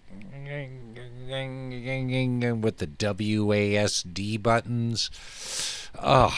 And I know at a certain point with every game I hit the necessary adeptness, but it's that learning curve and feeling so clumsy, and like, I could just watch somebody play this too. But the nice thing about Wattam is it's kind of episodic. You could play it for a few minutes at a time and then close it and then play it for a few minutes, and it's just really goofy. It's just totally stupid, goofy, silly, and yeah, everybody needs more of this. And Grim PQ Ribber here, I bet playing stupid, goofy games would be almost therapeutic. Just ease up, PQ. Just have some fun. I mean, I do really enjoy. You get to be the mayor character of this world that you start off alone, and you are meeting new quote-unquote friends, and your gimmick, so to speak, is when you press one of the buttons, you tip your hat, a bomb falls out and explodes and blows you and anybody near you up into the air, and everybody lands and laughs hysterically as if this was the most fun that anybody ever had. That's the kind of game Wattam is. Just in case you were wondering. And speaking of somebody who's both into games, films, and everything else, the master maven of the Overnightscape Underground, Frank Edward Nora, has some things to share with us. So let us not delay any further and listen together. You might think that by the year 2022, we wouldn't still be watching so much television. But, that is the case. I mean, what would the other forms of entertainment be? I mean, you think sort of like virtual reality movies. I remember when I went to those VR meetups, there was a lot of talk about a new technology to create movies, but that were in 3D, right? So that you put on the 3D glasses, the VR goggles, but then you'd be inside the movie, right? But I think trying to remember what the problem was with that. It wasn't that. I guess if you did it all in the computer, yeah, okay, sorry, I got the idea. So the idea of making a movie that's VR, right? The idea that you can just basically present it as a video with a left and right, kind of like the old Viewmaster kind of thing. There's a left and a right. Right, but then the problem was that, that as you're sitting or standing or however you are positioned in the virtual reality, that as you move your head around and your body around slightly, in the real world, the relationship of everything changes, right? And it's always kind of subtly shifting like right now I'm in my basement, and as I've moved my head around, like the objects that are closer obviously move in relation to the objects that are farther a little bit differently, and that you couldn't really, the only way to simulate that is to have an entire 3D model of everything in the system. So it's not as simple as just, like the idea is that you could film a movie in 3D, and they were talking about that there was some way of filming that could take this into consideration. I'm not sure. I can't really remember. But the idea that instead of watching it on a little screen, you'd be inside the movie. And I know that, yes, obviously there's VR games and stuff that do have that feature when you're moving your head around. But it does not solve the focal length problem, which is as you're looking around the room, right? Certain things are coming into focus and going out of focus. You might not even notice it, but it's what looking around in the real world feels like. Now, of course, we also have another kind of virtual reality or actual reality. You could go out and into the real world as opposed to watching things on TV. And I think the idea is that, you know, by now we'd have so much free time because of the automation of everything that there'd be so much more incredible stuff in the real world, like people creating experiences for other people in the real world, right? Think like theme parks as a starting point, but just imagine huge swaths of space sort of created in themed worlds and walk-through experiences and rides and theatrical performances, and a world where the creativity of the creation of not virtual reality, but actually taking advantage of what you can do in actual reality would be like those experiences would be, and the stories you could see there would be so compelling that you wouldn't want to sit around and watch television, right? You can sort of imagine this as, right, sort of people's ingenuity and creativity. They don't have to use it for these working dead-end jobs that could more easily be done by a computer, but they're creating experiences for other people. It's kind of a nice vision. We don't have that in our reality right now. This current reality, no, sorry, this current reality is things are a little bit different. We still watch a lot of television. Now, my TV watching has really changed. I think, you know, I just pretty much watch most things on my computer now. We have a TV in our bedroom, but, you know, like my wife and I used to watch a lot of stuff together, but now we've kind of drifted apart in our TV viewing time. Though I think the main thing is when we moved into this house 3 years ago, we did not put a TV on the first floor in the living room. That was there was not really a good place for it, and also I just didn't want to. I just kind of didn't want to have a TV there. We did set up a little TV recently to watch our wedding video, and I suppose that there's a case to be made for having a TV on the first level. But in terms of, like, I don't watch TV. I don't really ever watch live television anymore.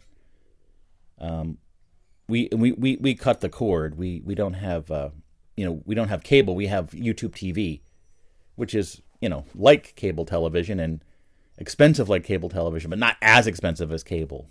You know, I think cable television, all those cable companies, they burnt their bridges long ago, where, you know, taking advantage of people's perceptions of time and money, where get your triple play phone, internet, and cable television for only $100 or $99.99 a month.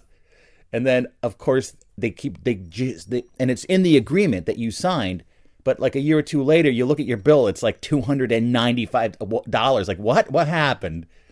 And they just jacked it up, and you kind of didn't notice. Who wants to think about such things? What scumbags? And of course, you're paying through the nose, these exorbitant rates, and then if you ever have a problem and call customer service, it is pure hell trying to deal with these scumbags. You know,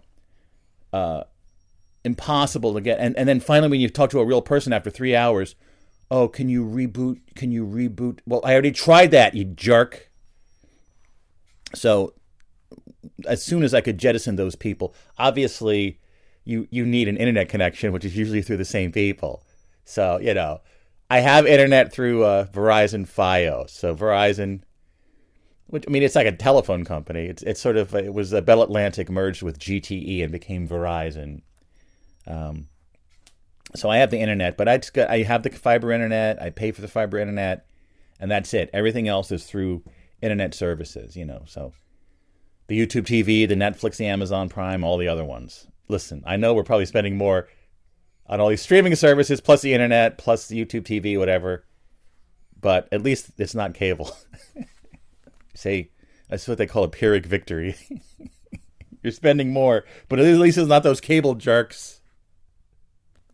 Anyway, when it's time for me to watch something, I usually, I only watch stuff selectively, because the thing is, I don't follow sports, and that would be the main reason to watch live television, that you'd have to watch live and then watch all those commercials.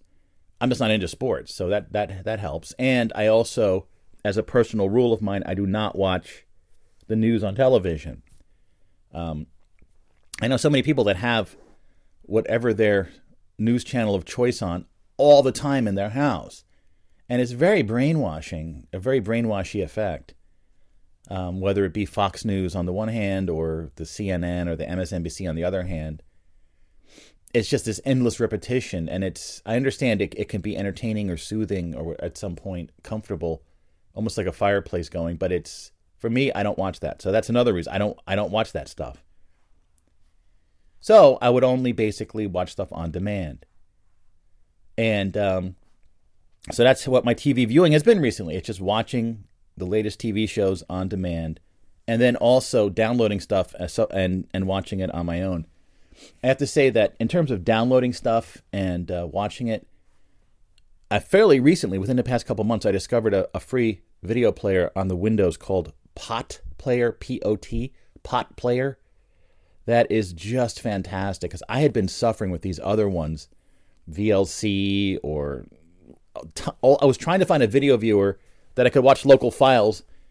All I want is that I can pick up where I left off, right? And easily switch between full screen and non-full screen mode. Pot Player has it all. It's fantastic. So yeah, from the downloaded stuff, I just recently finished watching the original TV series The Prisoner from 1967 to 68. Wow, that was a revelation in television. I was very aware of The Prisoner, starring Patrick McGoohan. I was aware of the show. I knew about the show. I had seen some episodes of the show, but now that I watched all 17 episodes again over the course of about a month, I would say that if I had to guess, I probably only saw 2 or 3 episodes of it before. Oh my God, what an incredible series!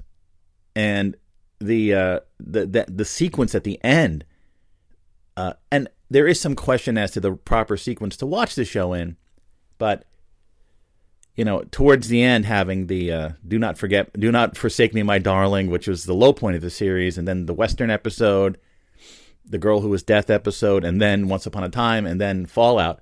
Oh my God, it's like it's a TV roller coaster. And that final episode, I had no idea what I was getting myself into. I'm so happy I was able to watch it without any preconceived notions.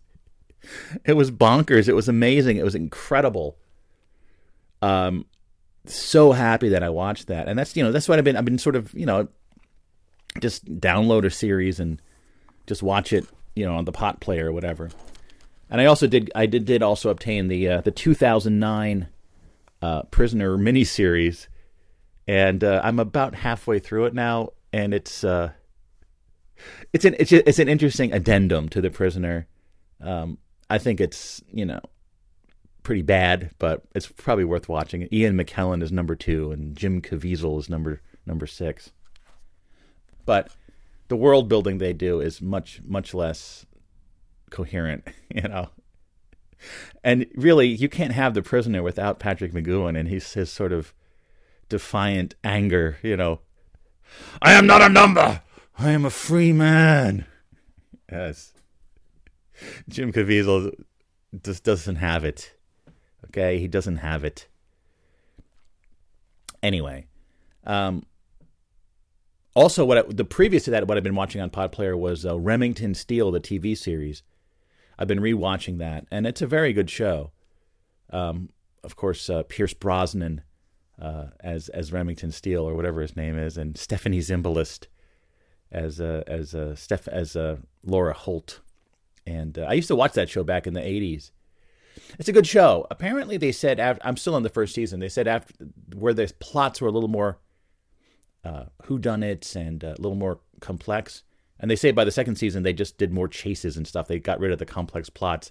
Because I guess they found that the American viewing audience couldn't handle the complex plots of who done it and why did they do it. But we'll have to see. Interestingly, Pierce Brosnan was in a movie. I actually went to a movie theater and saw the movie Black Adam a couple weeks ago. The DC superhero Black Adam. And Pierce Brosnan from Remington Steele was in it. He played Dr. Fate. And I thought Black Adam was actually quite good as a superhero movie. I do think that I do question the need for so many superhero movies, even though I am a comic book and superhero fan, it does seem that, it may not be the best use of people's time and energy, but I get it that the Marvel thing has somehow become so huge that everyone's trying to get in on the act. And obviously DC has always been Marvel's rival company, and Marvel versus DC. Indeed, in our lifetimes, especially yours, Frank. I'm 7 years older. What the fiction of Marvel and DC being longtime competitors. Well, I guess for most, because time has now expanded since my entry into being a comic book fan. But before 1962, 1963, what they call Marvel's Golden Age was a few magazines, and yes, Captain America sold pretty well, but the other Marvel heroes, I don't think Submariner sold very many copies. The Human Torch, the early Golden Age Marvels were not competing on any level sales-wise, I don't think, with DC or the other big companies. I mean, there were other huge... Quality Comics was probably in certain places as big or bigger than DC, but they met, and other companies came and went and were quite successful, and Marvel kind of chugged along under Martin Goodman owned the company that eventually became Marvel, and they had a million names. Atlas, a lot of them didn't even really have a company name. And Martin Goodman was famous for flooding the market with many, many issues in a genre. If Westerns were popular, he'd put out 20, 30 Westerns a month. There was quantity, not quality, until paper shortages. And, of course, that time in the 50s where the Comics Code came in, and comic book sales probably never really recovered from that. It remained a business, and now, believe me, the actual printing of comic books is not really a very profitable business. If they weren't making these movies that were making money, I question whether what probably would have happened is smaller companies would be licensing or would have purchased all these characters and be doing, once again, a much lower echelon, low art thing, because that's really what comic books are. But that's a whole other discussion for another day. I mean, I thought it sounds like I want a pot player. That sounds like a really, really cool object to check out. And I've been using VLC, but it's got all kinds of just wonky things that it does that it just don't seem to be necessary. And you would think something that is open source that all these people are working on all the time just wouldn't be so assy. Ugh. And The Prisoner. Oh, man. I probably should watch the whole series again, because the last time I watched it was well back in the VHS days. And, it's one of those things that I think I remember and I know I've watched, but when I actually start thinking, I get some odd visions of Leo McCarey and Rover, the big weather balloon ball that bounces around, but I don't really have substantial memories per se of that series, and it is that's one of the good ones for sure. And I just think I really dislike the Marvel movies. I really don't like them. I don't like the writing style. DC, I think the DC movies are starting to get a little bit better. I did not like the portentous. I did watch like the Justice League remake, Zack Snyder or something. That was again, trying to be more than it is. I felt like Black Adam really embraced being a movie that's like a comic book. It's kind of silly and stupid, but they just focused on having, like really, really cool superhero fights, which I think was really good, because you always wonder, what is it like when these superheroes fight? Because basically, and the big thing was really Hawkman. They made a version of Hawkman that was, I know they're trying to make him kind of like an Iron Man type of character, but Hawkman was much more powerful than I would have thought a Hawkman could be. There was no Hawkwoman, though, in this one. But Hawkman fighting Black Adam especially was really good fight sequences. So that was pretty good. So I have a series of movies that I've been trying to get through. So I have all the James Bond movies, every single one. I think, maybe not the most recent one, which I did see the most recent one at work. We did a collaboration with 007.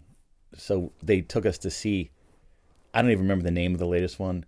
It was not good. It was just, I don't know. I don't really like the newer James Bond movies, but I was definitely a big fan of the older ones. And I think I've been watching the one with George Lazenby, the On Her Majesty's Secret Service. Started that one. It was interesting because in the opening sequence, there was sort of a fourth wall breaking scene part where George Lazenby took over from Sean Connery, and he's on the beach, and this girl, instead of embracing him, just drives away. He said something like, "The other fellow never had these kind of problems," And then I forget the context in which I watched it, but so Pierce Brosnan, again, we're coming back to Pierce Brosnan, who sort of connects all this stuff. He could have been James Bond much earlier. Instead of Timothy Dalton taking over for a few movies, it could have been Pierce Brosnan, but because of his contract with Remington Steele, he was not able to take over the role, and he was kind of angry because obviously being James Bond is more prestigious than being Remington Steele. But eventually he did become James Bond, and there was, I don't know if it was a trailer. It must have been a trailer for one of his first movies. And in the end, he's like, "You were expecting someone else?" Another fourth wall breaking James Bond moment, addressing the audience. Yeah, there was an episode of Rick and Morty recently. I do watch Rick and Morty. It's like one of these TV shows, like so many of them. You spend like years with no episodes, and then they put out a trickle of episodes, like 6 or 8 episodes, and you got to wait a couple more years for more episodes. But they had like a super meta one recently. I don't know. This season actually has been better than the past couple seasons of Rick and Morty. And so like the super meta Rick episode, whatever it was called, there was a few clever moments. Like someone said, "You Back to the Future ripoffs," all these meta things. And him mentioning how he talks to the audience, and Morty is just completely unaware that he's in a TV show, but somehow Rick knows he's at some level that he's in a TV show. Like to me, Rick and Morty is not particularly.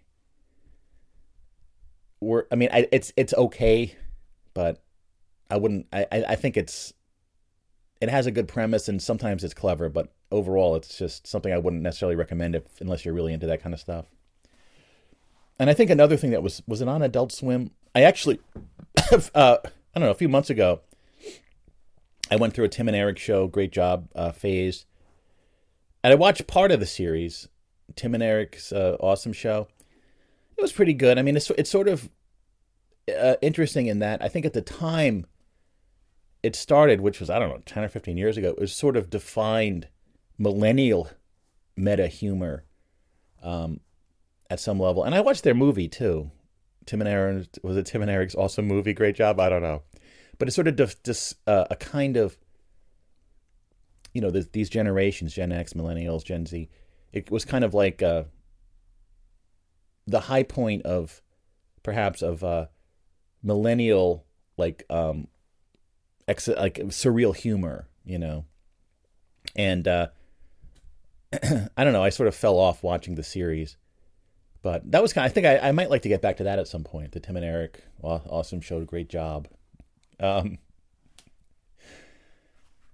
So another movie series that I started, and I got, I think I watched like 12 or 13 of the movies, is the Carry On series, which of course, whenever it was, late last year, early this year, I know Doc Sleeves had been talking about it on the Exit Ramp and stuff, but I finally found a torrent that had all the movies, and it was an absolute, one of the biggest, revelations ever to experience the Carry On films from Britain, really from almost completely fresh. I had no idea about them.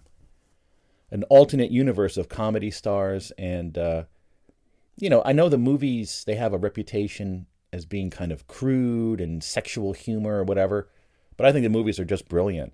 And I've been trying to tell people about them. People in America have never heard of the Carry On film series, and most people I've talked about don't even, when I describe it, they have no interest in watching it.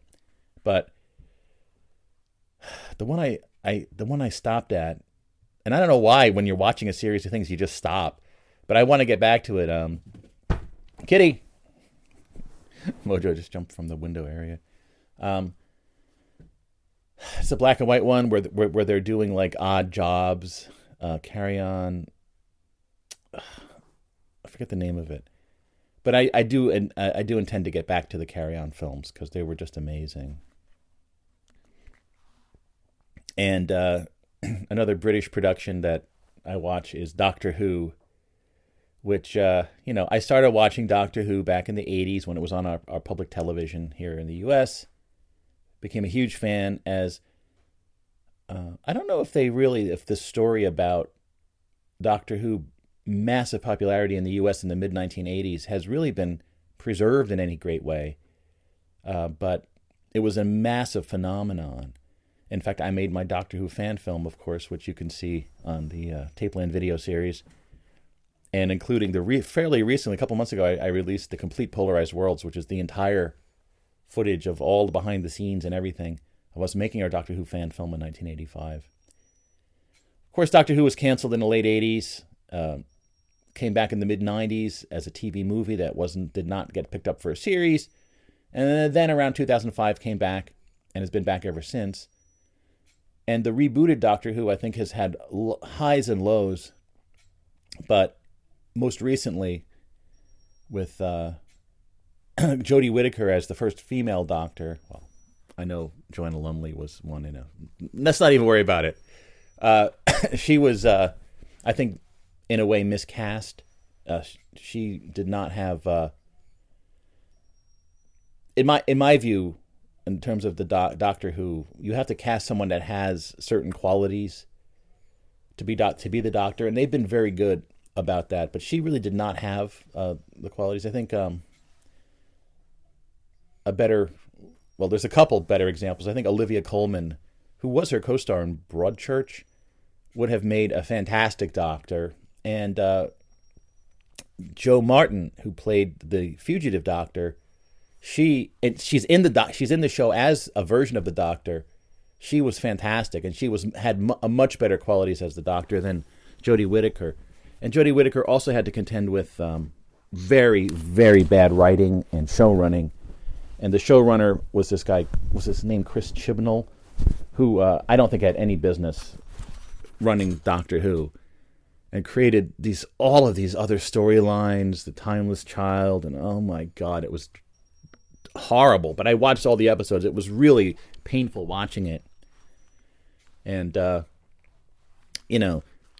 I've also been actually also on the Pot Player. I have been I had downloaded all of the Fifth Doctor's Peter Davidson, started watching those. And to me, one of the qualities of the old Doctor Who was that it was the story was played out over like at least 4 like half-hour episodes, right? So it had room to it had room to breathe, right, as a story, right? There were quiet moments, there was more dialogue, and you can sort of the settings could kind of seep in, and right, it was very tonal. It was like a tone.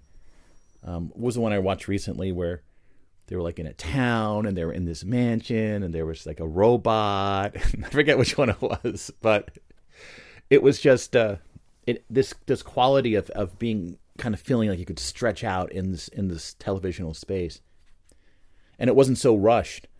I think that one thing about, and I would say this in Rick and Morty as well, and the newer Doctor Who, is they're trying to cram so much narrative, so much plot into such a short time. It's like blah blah blah blah blah blah blah, blah. Like it's hyperactive, and it just keeps going and going, and it's just, ultimately, why? This is something that's conceived of as a show from the beginning, and it was a different way. Why the hyperactive cramming so much into so short a time? It's just annoying, That's something that the newer show has lost. That it's just fast paced and just annoying. And they did. So Jodie's out. She regenerated and back into David Tennant, the 10th Doctor, for some reason. But I mean, her era was, and she got better as time went on, because I think that, I've said this before. The Doctor as a character is 100 and now over 1,000 years old, and very old and very kind of sad and lonely and forlorn and wistful, and so that's why actors that have that kind of, in a way, wistful quality, but also sort of like 1,000-yard stare of having gone through so much. I mean, after fighting the Daleks about 8,000 times, you'd have a 1,000-yard stare too, right? So I think her ordeal being the Doctor and being so criticized in the first season, for example, really it's not being good as the Doctor, because she was not. I think that her going through this difficult life experience actually made her a better Doctor, because she went through hell from the fans, But somehow the next Doctor, whose name is Ncuti Gatwa, it's Ncuti. He's a black guy, so he's gonna be the first black Doctor. Well, actually, not the first black Doctor, because Joe Martin, the fugitive Doctor, is also black. But he does seem, I've never seen him on a TV show, but he does seem born for the role, and he does seem to have that Doctor quality, which I'm very happy about. And also they brought back, what's his name, as the showrunner. I can't remember his name at the moment. But anyway, so I'm hopeful that with a guy that ran the show when it came back in 2005 and did a fairly decent job, and a promising actor playing the Doctor, I'm hopeful. And then also they have the new companion. I forget her name, but she's sort of an attractive young blonde woman, and that's always better. Like, well, that's what that's what with Rose, the first episode when they came back, Rose, an attractive young blonde woman as a companion, which always seems to work better. So they're already, and I don't know. You never know when. It's like years between these episodes. Like it's going to be like, I don't know if he's going to even be the Doctor, Ncuti Gatwa, in like 2023 or 2024. I don't know.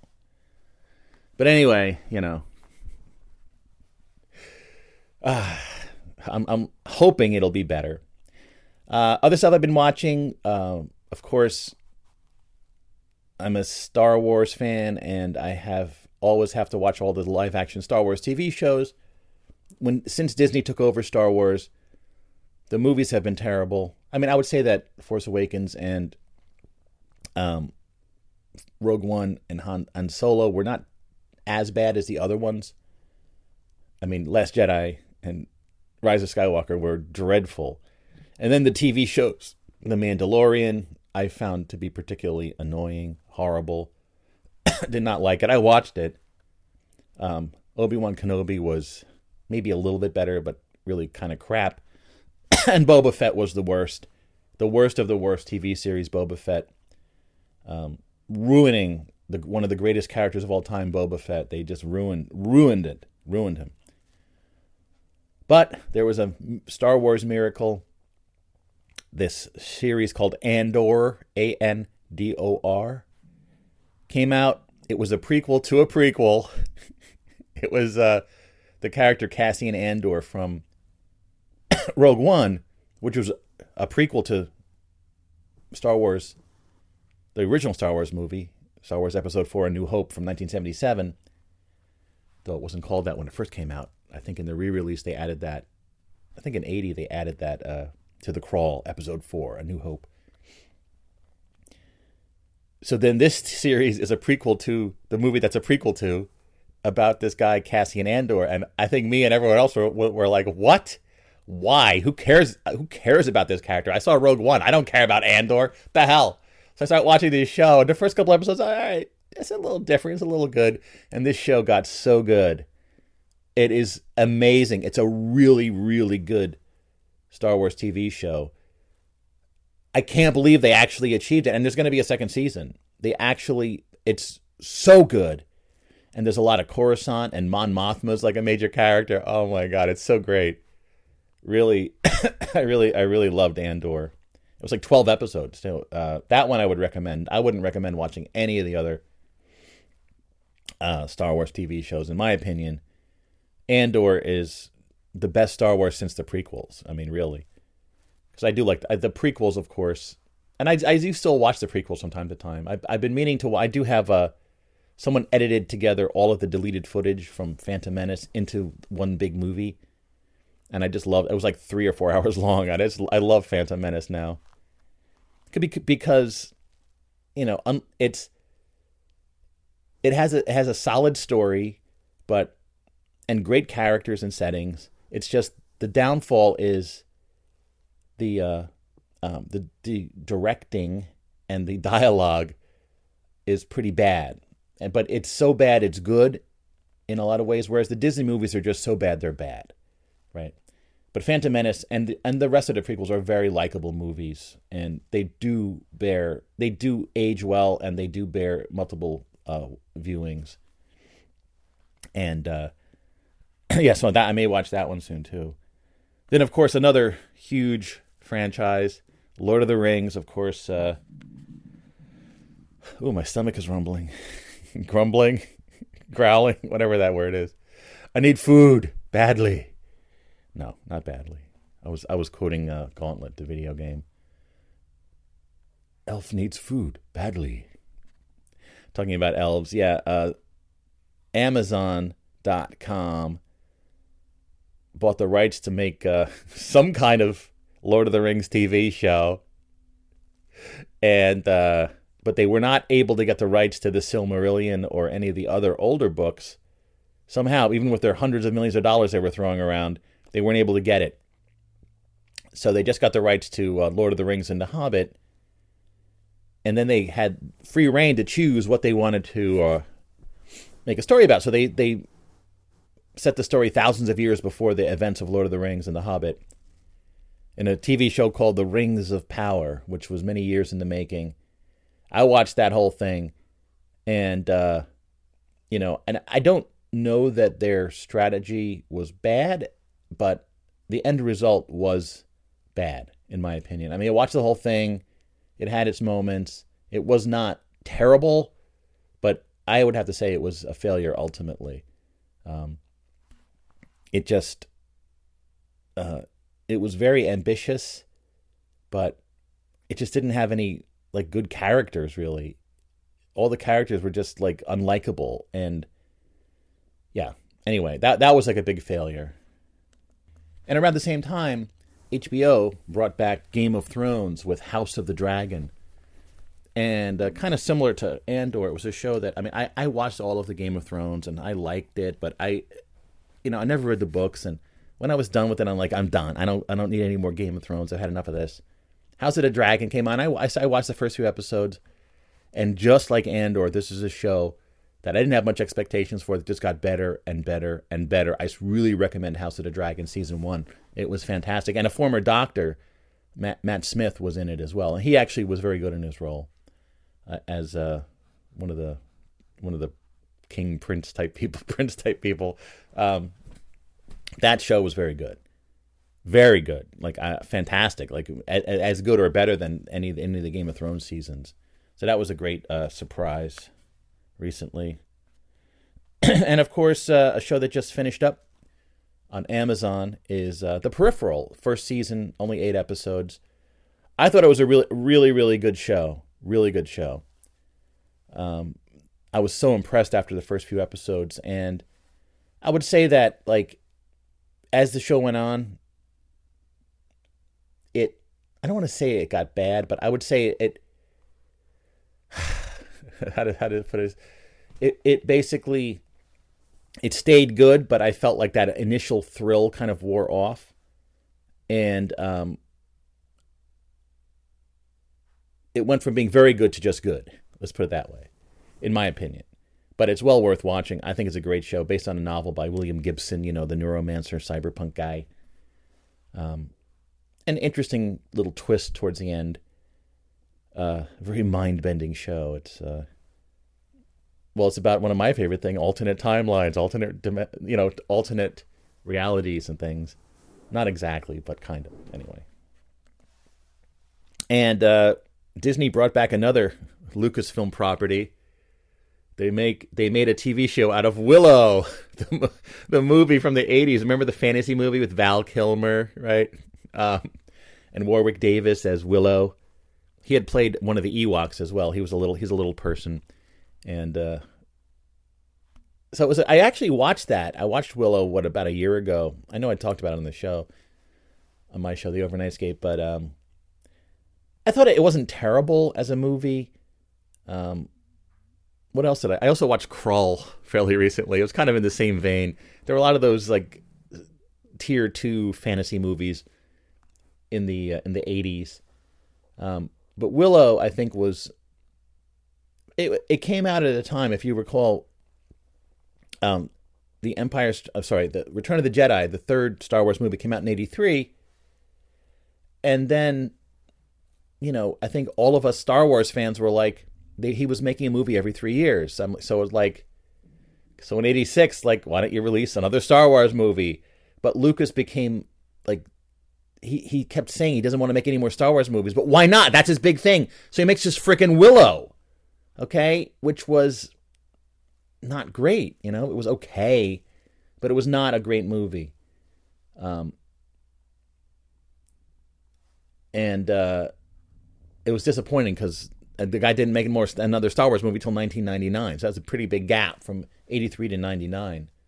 I guess not that long. It was just 16 years. It seems like 83 and 99 are like so far apart, but they're only 16 years apart. Anyway, they seem like worlds apart. So why would they bring back Willow? But they brought back as many actresses as they could. The woman that played Saoirse, she's in it, and Warwick Davis is in it, and Val Kilmer wanted to be in it to reprise his role as Mad Mardigan, but he's had like throat cancer and a lot of health issues, and I guess because of COVID, he said he didn't feel like he could be part of the filming. It was too dangerous to his health. My brother keeps telling me about this movie on one of the streaming services called Val, and Val Kilmer had a video camera real early in the 80s and was just constantly filming everywhere he went because he was a big movie star back then. So, and now he just, he has throat cancer and stuff. But anyway, so the new series is just whatever, it's a sort of the same number of years later. And, Elora Danan, she was this baby who was sort of like the Messiah or something. So she's in it, There's only 2 episodes out, but Elora Danan, like it's sort of like they try to trick you, like who was actually Elora Danan, but you eventually find out who Elora Danan is. And I think Warwick Davis's daughter, his real life daughter, is in it as Willow's daughter, but she may have been the one that found Elora Danan in the river. I'm not sure if she was the original one, but I would say that this TV show, it suffers from the whole thing feeling kind of pointless, and they're saying the evil lord is going to come destroy everything, and the characters are so annoying. Like, I hope the evil lord wins. It just kills all these people. They're annoying as hell. But there's also a lot of really bad acting in this, not just from, Warwick Davis. I don't think whoever was really a good actor. he's bad. There's some really bad acting, which I think partially you can blame on the director as well, as they're filming it. Because even like the younger cast, that obviously you don't have to bring back the person that was there in the 80s and is real old now. Even though Warwick Davis is younger than me, I'm always annoyed all these old celebrities that are younger than me. I mean, how could he be? He's like 3 years younger than me. I would have imagined he would be like so much older than me. Anyway, even freshly cast roles, the acting is pretty bad, and that is like, there's no need to have bad acting. There's so many actors out there that I would imagine that these producers have their pick of who they're going to use. So I think like just like in the prequels, as we're talking about, we know Ewan McGregor, for example, is a great actor, and his acting is really bad in Star Wars, and it's because of a bad director and a bad scriptwriter. There's certain lines that are impossible to say. The best actor can't even do it. And Liam Neeson as well, perhaps an even better actor, struggled with this Star Wars, and because Lucas wrote and directed those prequels, and that was the part that was the worst, and he even struggled with his lines, and I think from Lucas just didn't even care. He would just do one or two takes. Okay, it's good, and I think a better director would have kept going until he got the right take. Anyway, yeah, so maybe I'll keep watching Willow, but it's just... it felt very similar to the Dark Crystal TV series, which I was a fan of Dark Crystal when it came out. In fact, when I went to that puppet museum in Atlanta, they had a bunch of Dark Crystal puppets that really impressive to see. It was a very important movie for us growing up, but I couldn't get past the first 15 minutes of the remake. It just was so bad, So Willow got a little bit better. The beginning of it was insufferable. It got a little bit better, but it's just sort of weird how they're kind of, the whole Elora Danan thing. But why'd they call her Elora Danan? It's like Danon yogurt. She's like the savior of the dairy world, Elora Danan. Yeah. So much stuff to watch. Could we ever have a world where we don't have to watch so much TV? Could we just go out in the real world? Could the real world be more accommodating to our entertainment needs?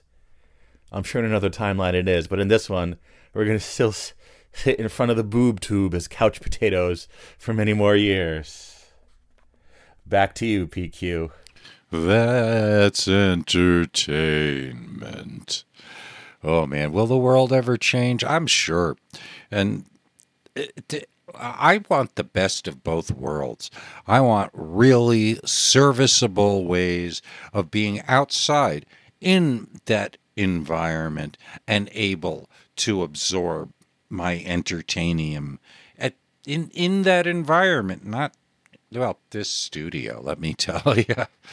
Oh, boy. The Nicho Legatura Institute is a unique space that is ever changing, but we've shifted a few things around, and it's actually a little bit more accommodating, and it has the illusion of more spaciousness, which is key in these times. And just poor Val Kilmer there, as far as all that.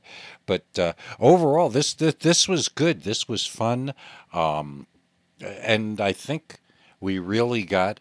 I got a list here of good things to potentially watch. Oh, it's, as far as things to watch, nothing Pinocchio. I even tried the Del Toro. Who is this Del Toro guy? He has this series that's fair to middling on Netflix. His name is tossed around like he's some sort of brilliant genius. And his physical presence on film, it's his charisma. He's like this schlubby dude. And it's this, somebody, please send me a message, send me a segment. I'll please. What I don't want to look him up. I don't know of anything he's done that I should know. I'm sure there is because, well, I guess nowadays, who knows? I just, what has he ever? I saw his Pinocchio, and yeah, I will give you that it really, in a certain way, has that nice 70s Rankin Bass TV special feel. But, dear Lord, what is with the music that they put in the songs? Oh my God. Even if it's hard for me to even judge these things like this. Why do we hark back to this 1940s, 50s show tune thing for children's programs? Does anybody like that kind of? Oh my goodness. Yeah. Sorry. I know. I get myself all just shaken up, and it almost triggered, not quite, but I liked the animation, and like I say, my nostalgia bone was tickled, but it really seemed to drag on and on to a certain degree. It was more like let me far better if you're gonna watch a Pinocchio, and you're looking at the Disney one or the Del Toro, watch the Del Toro one, and it has its moments. I just can't above average. That's where we're gonna leave that. I mean, I'm not gonna throw it under the bridge altogether, but every time something happens and somebody has to sing another stupid song. Oh. So, here we are, and it is time.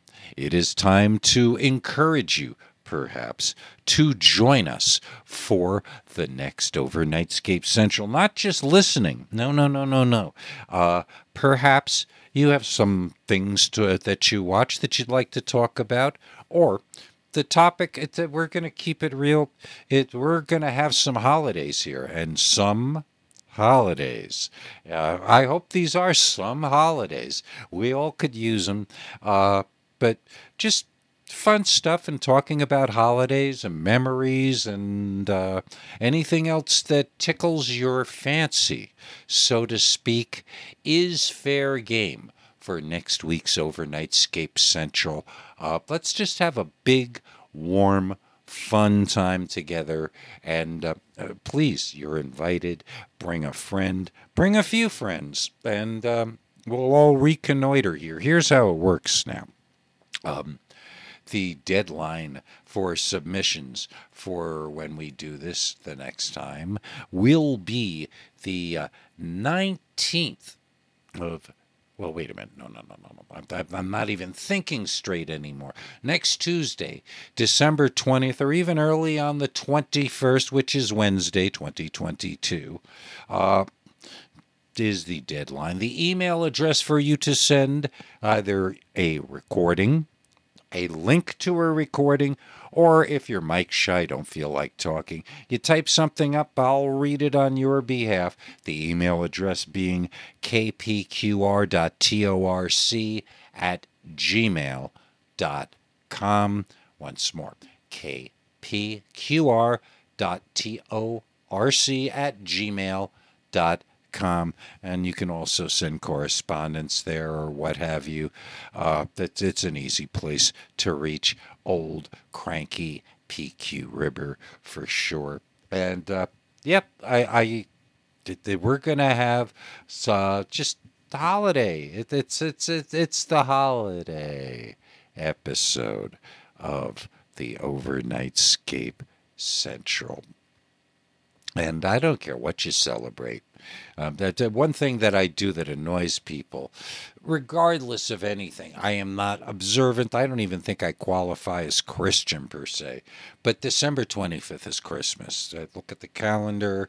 It's I celebrate it. I don't necessarily have to be religious to do that, I don't think. But yeah, this will be the Christmas episode because and then we'll start worrying about 2023. Oh, goodness.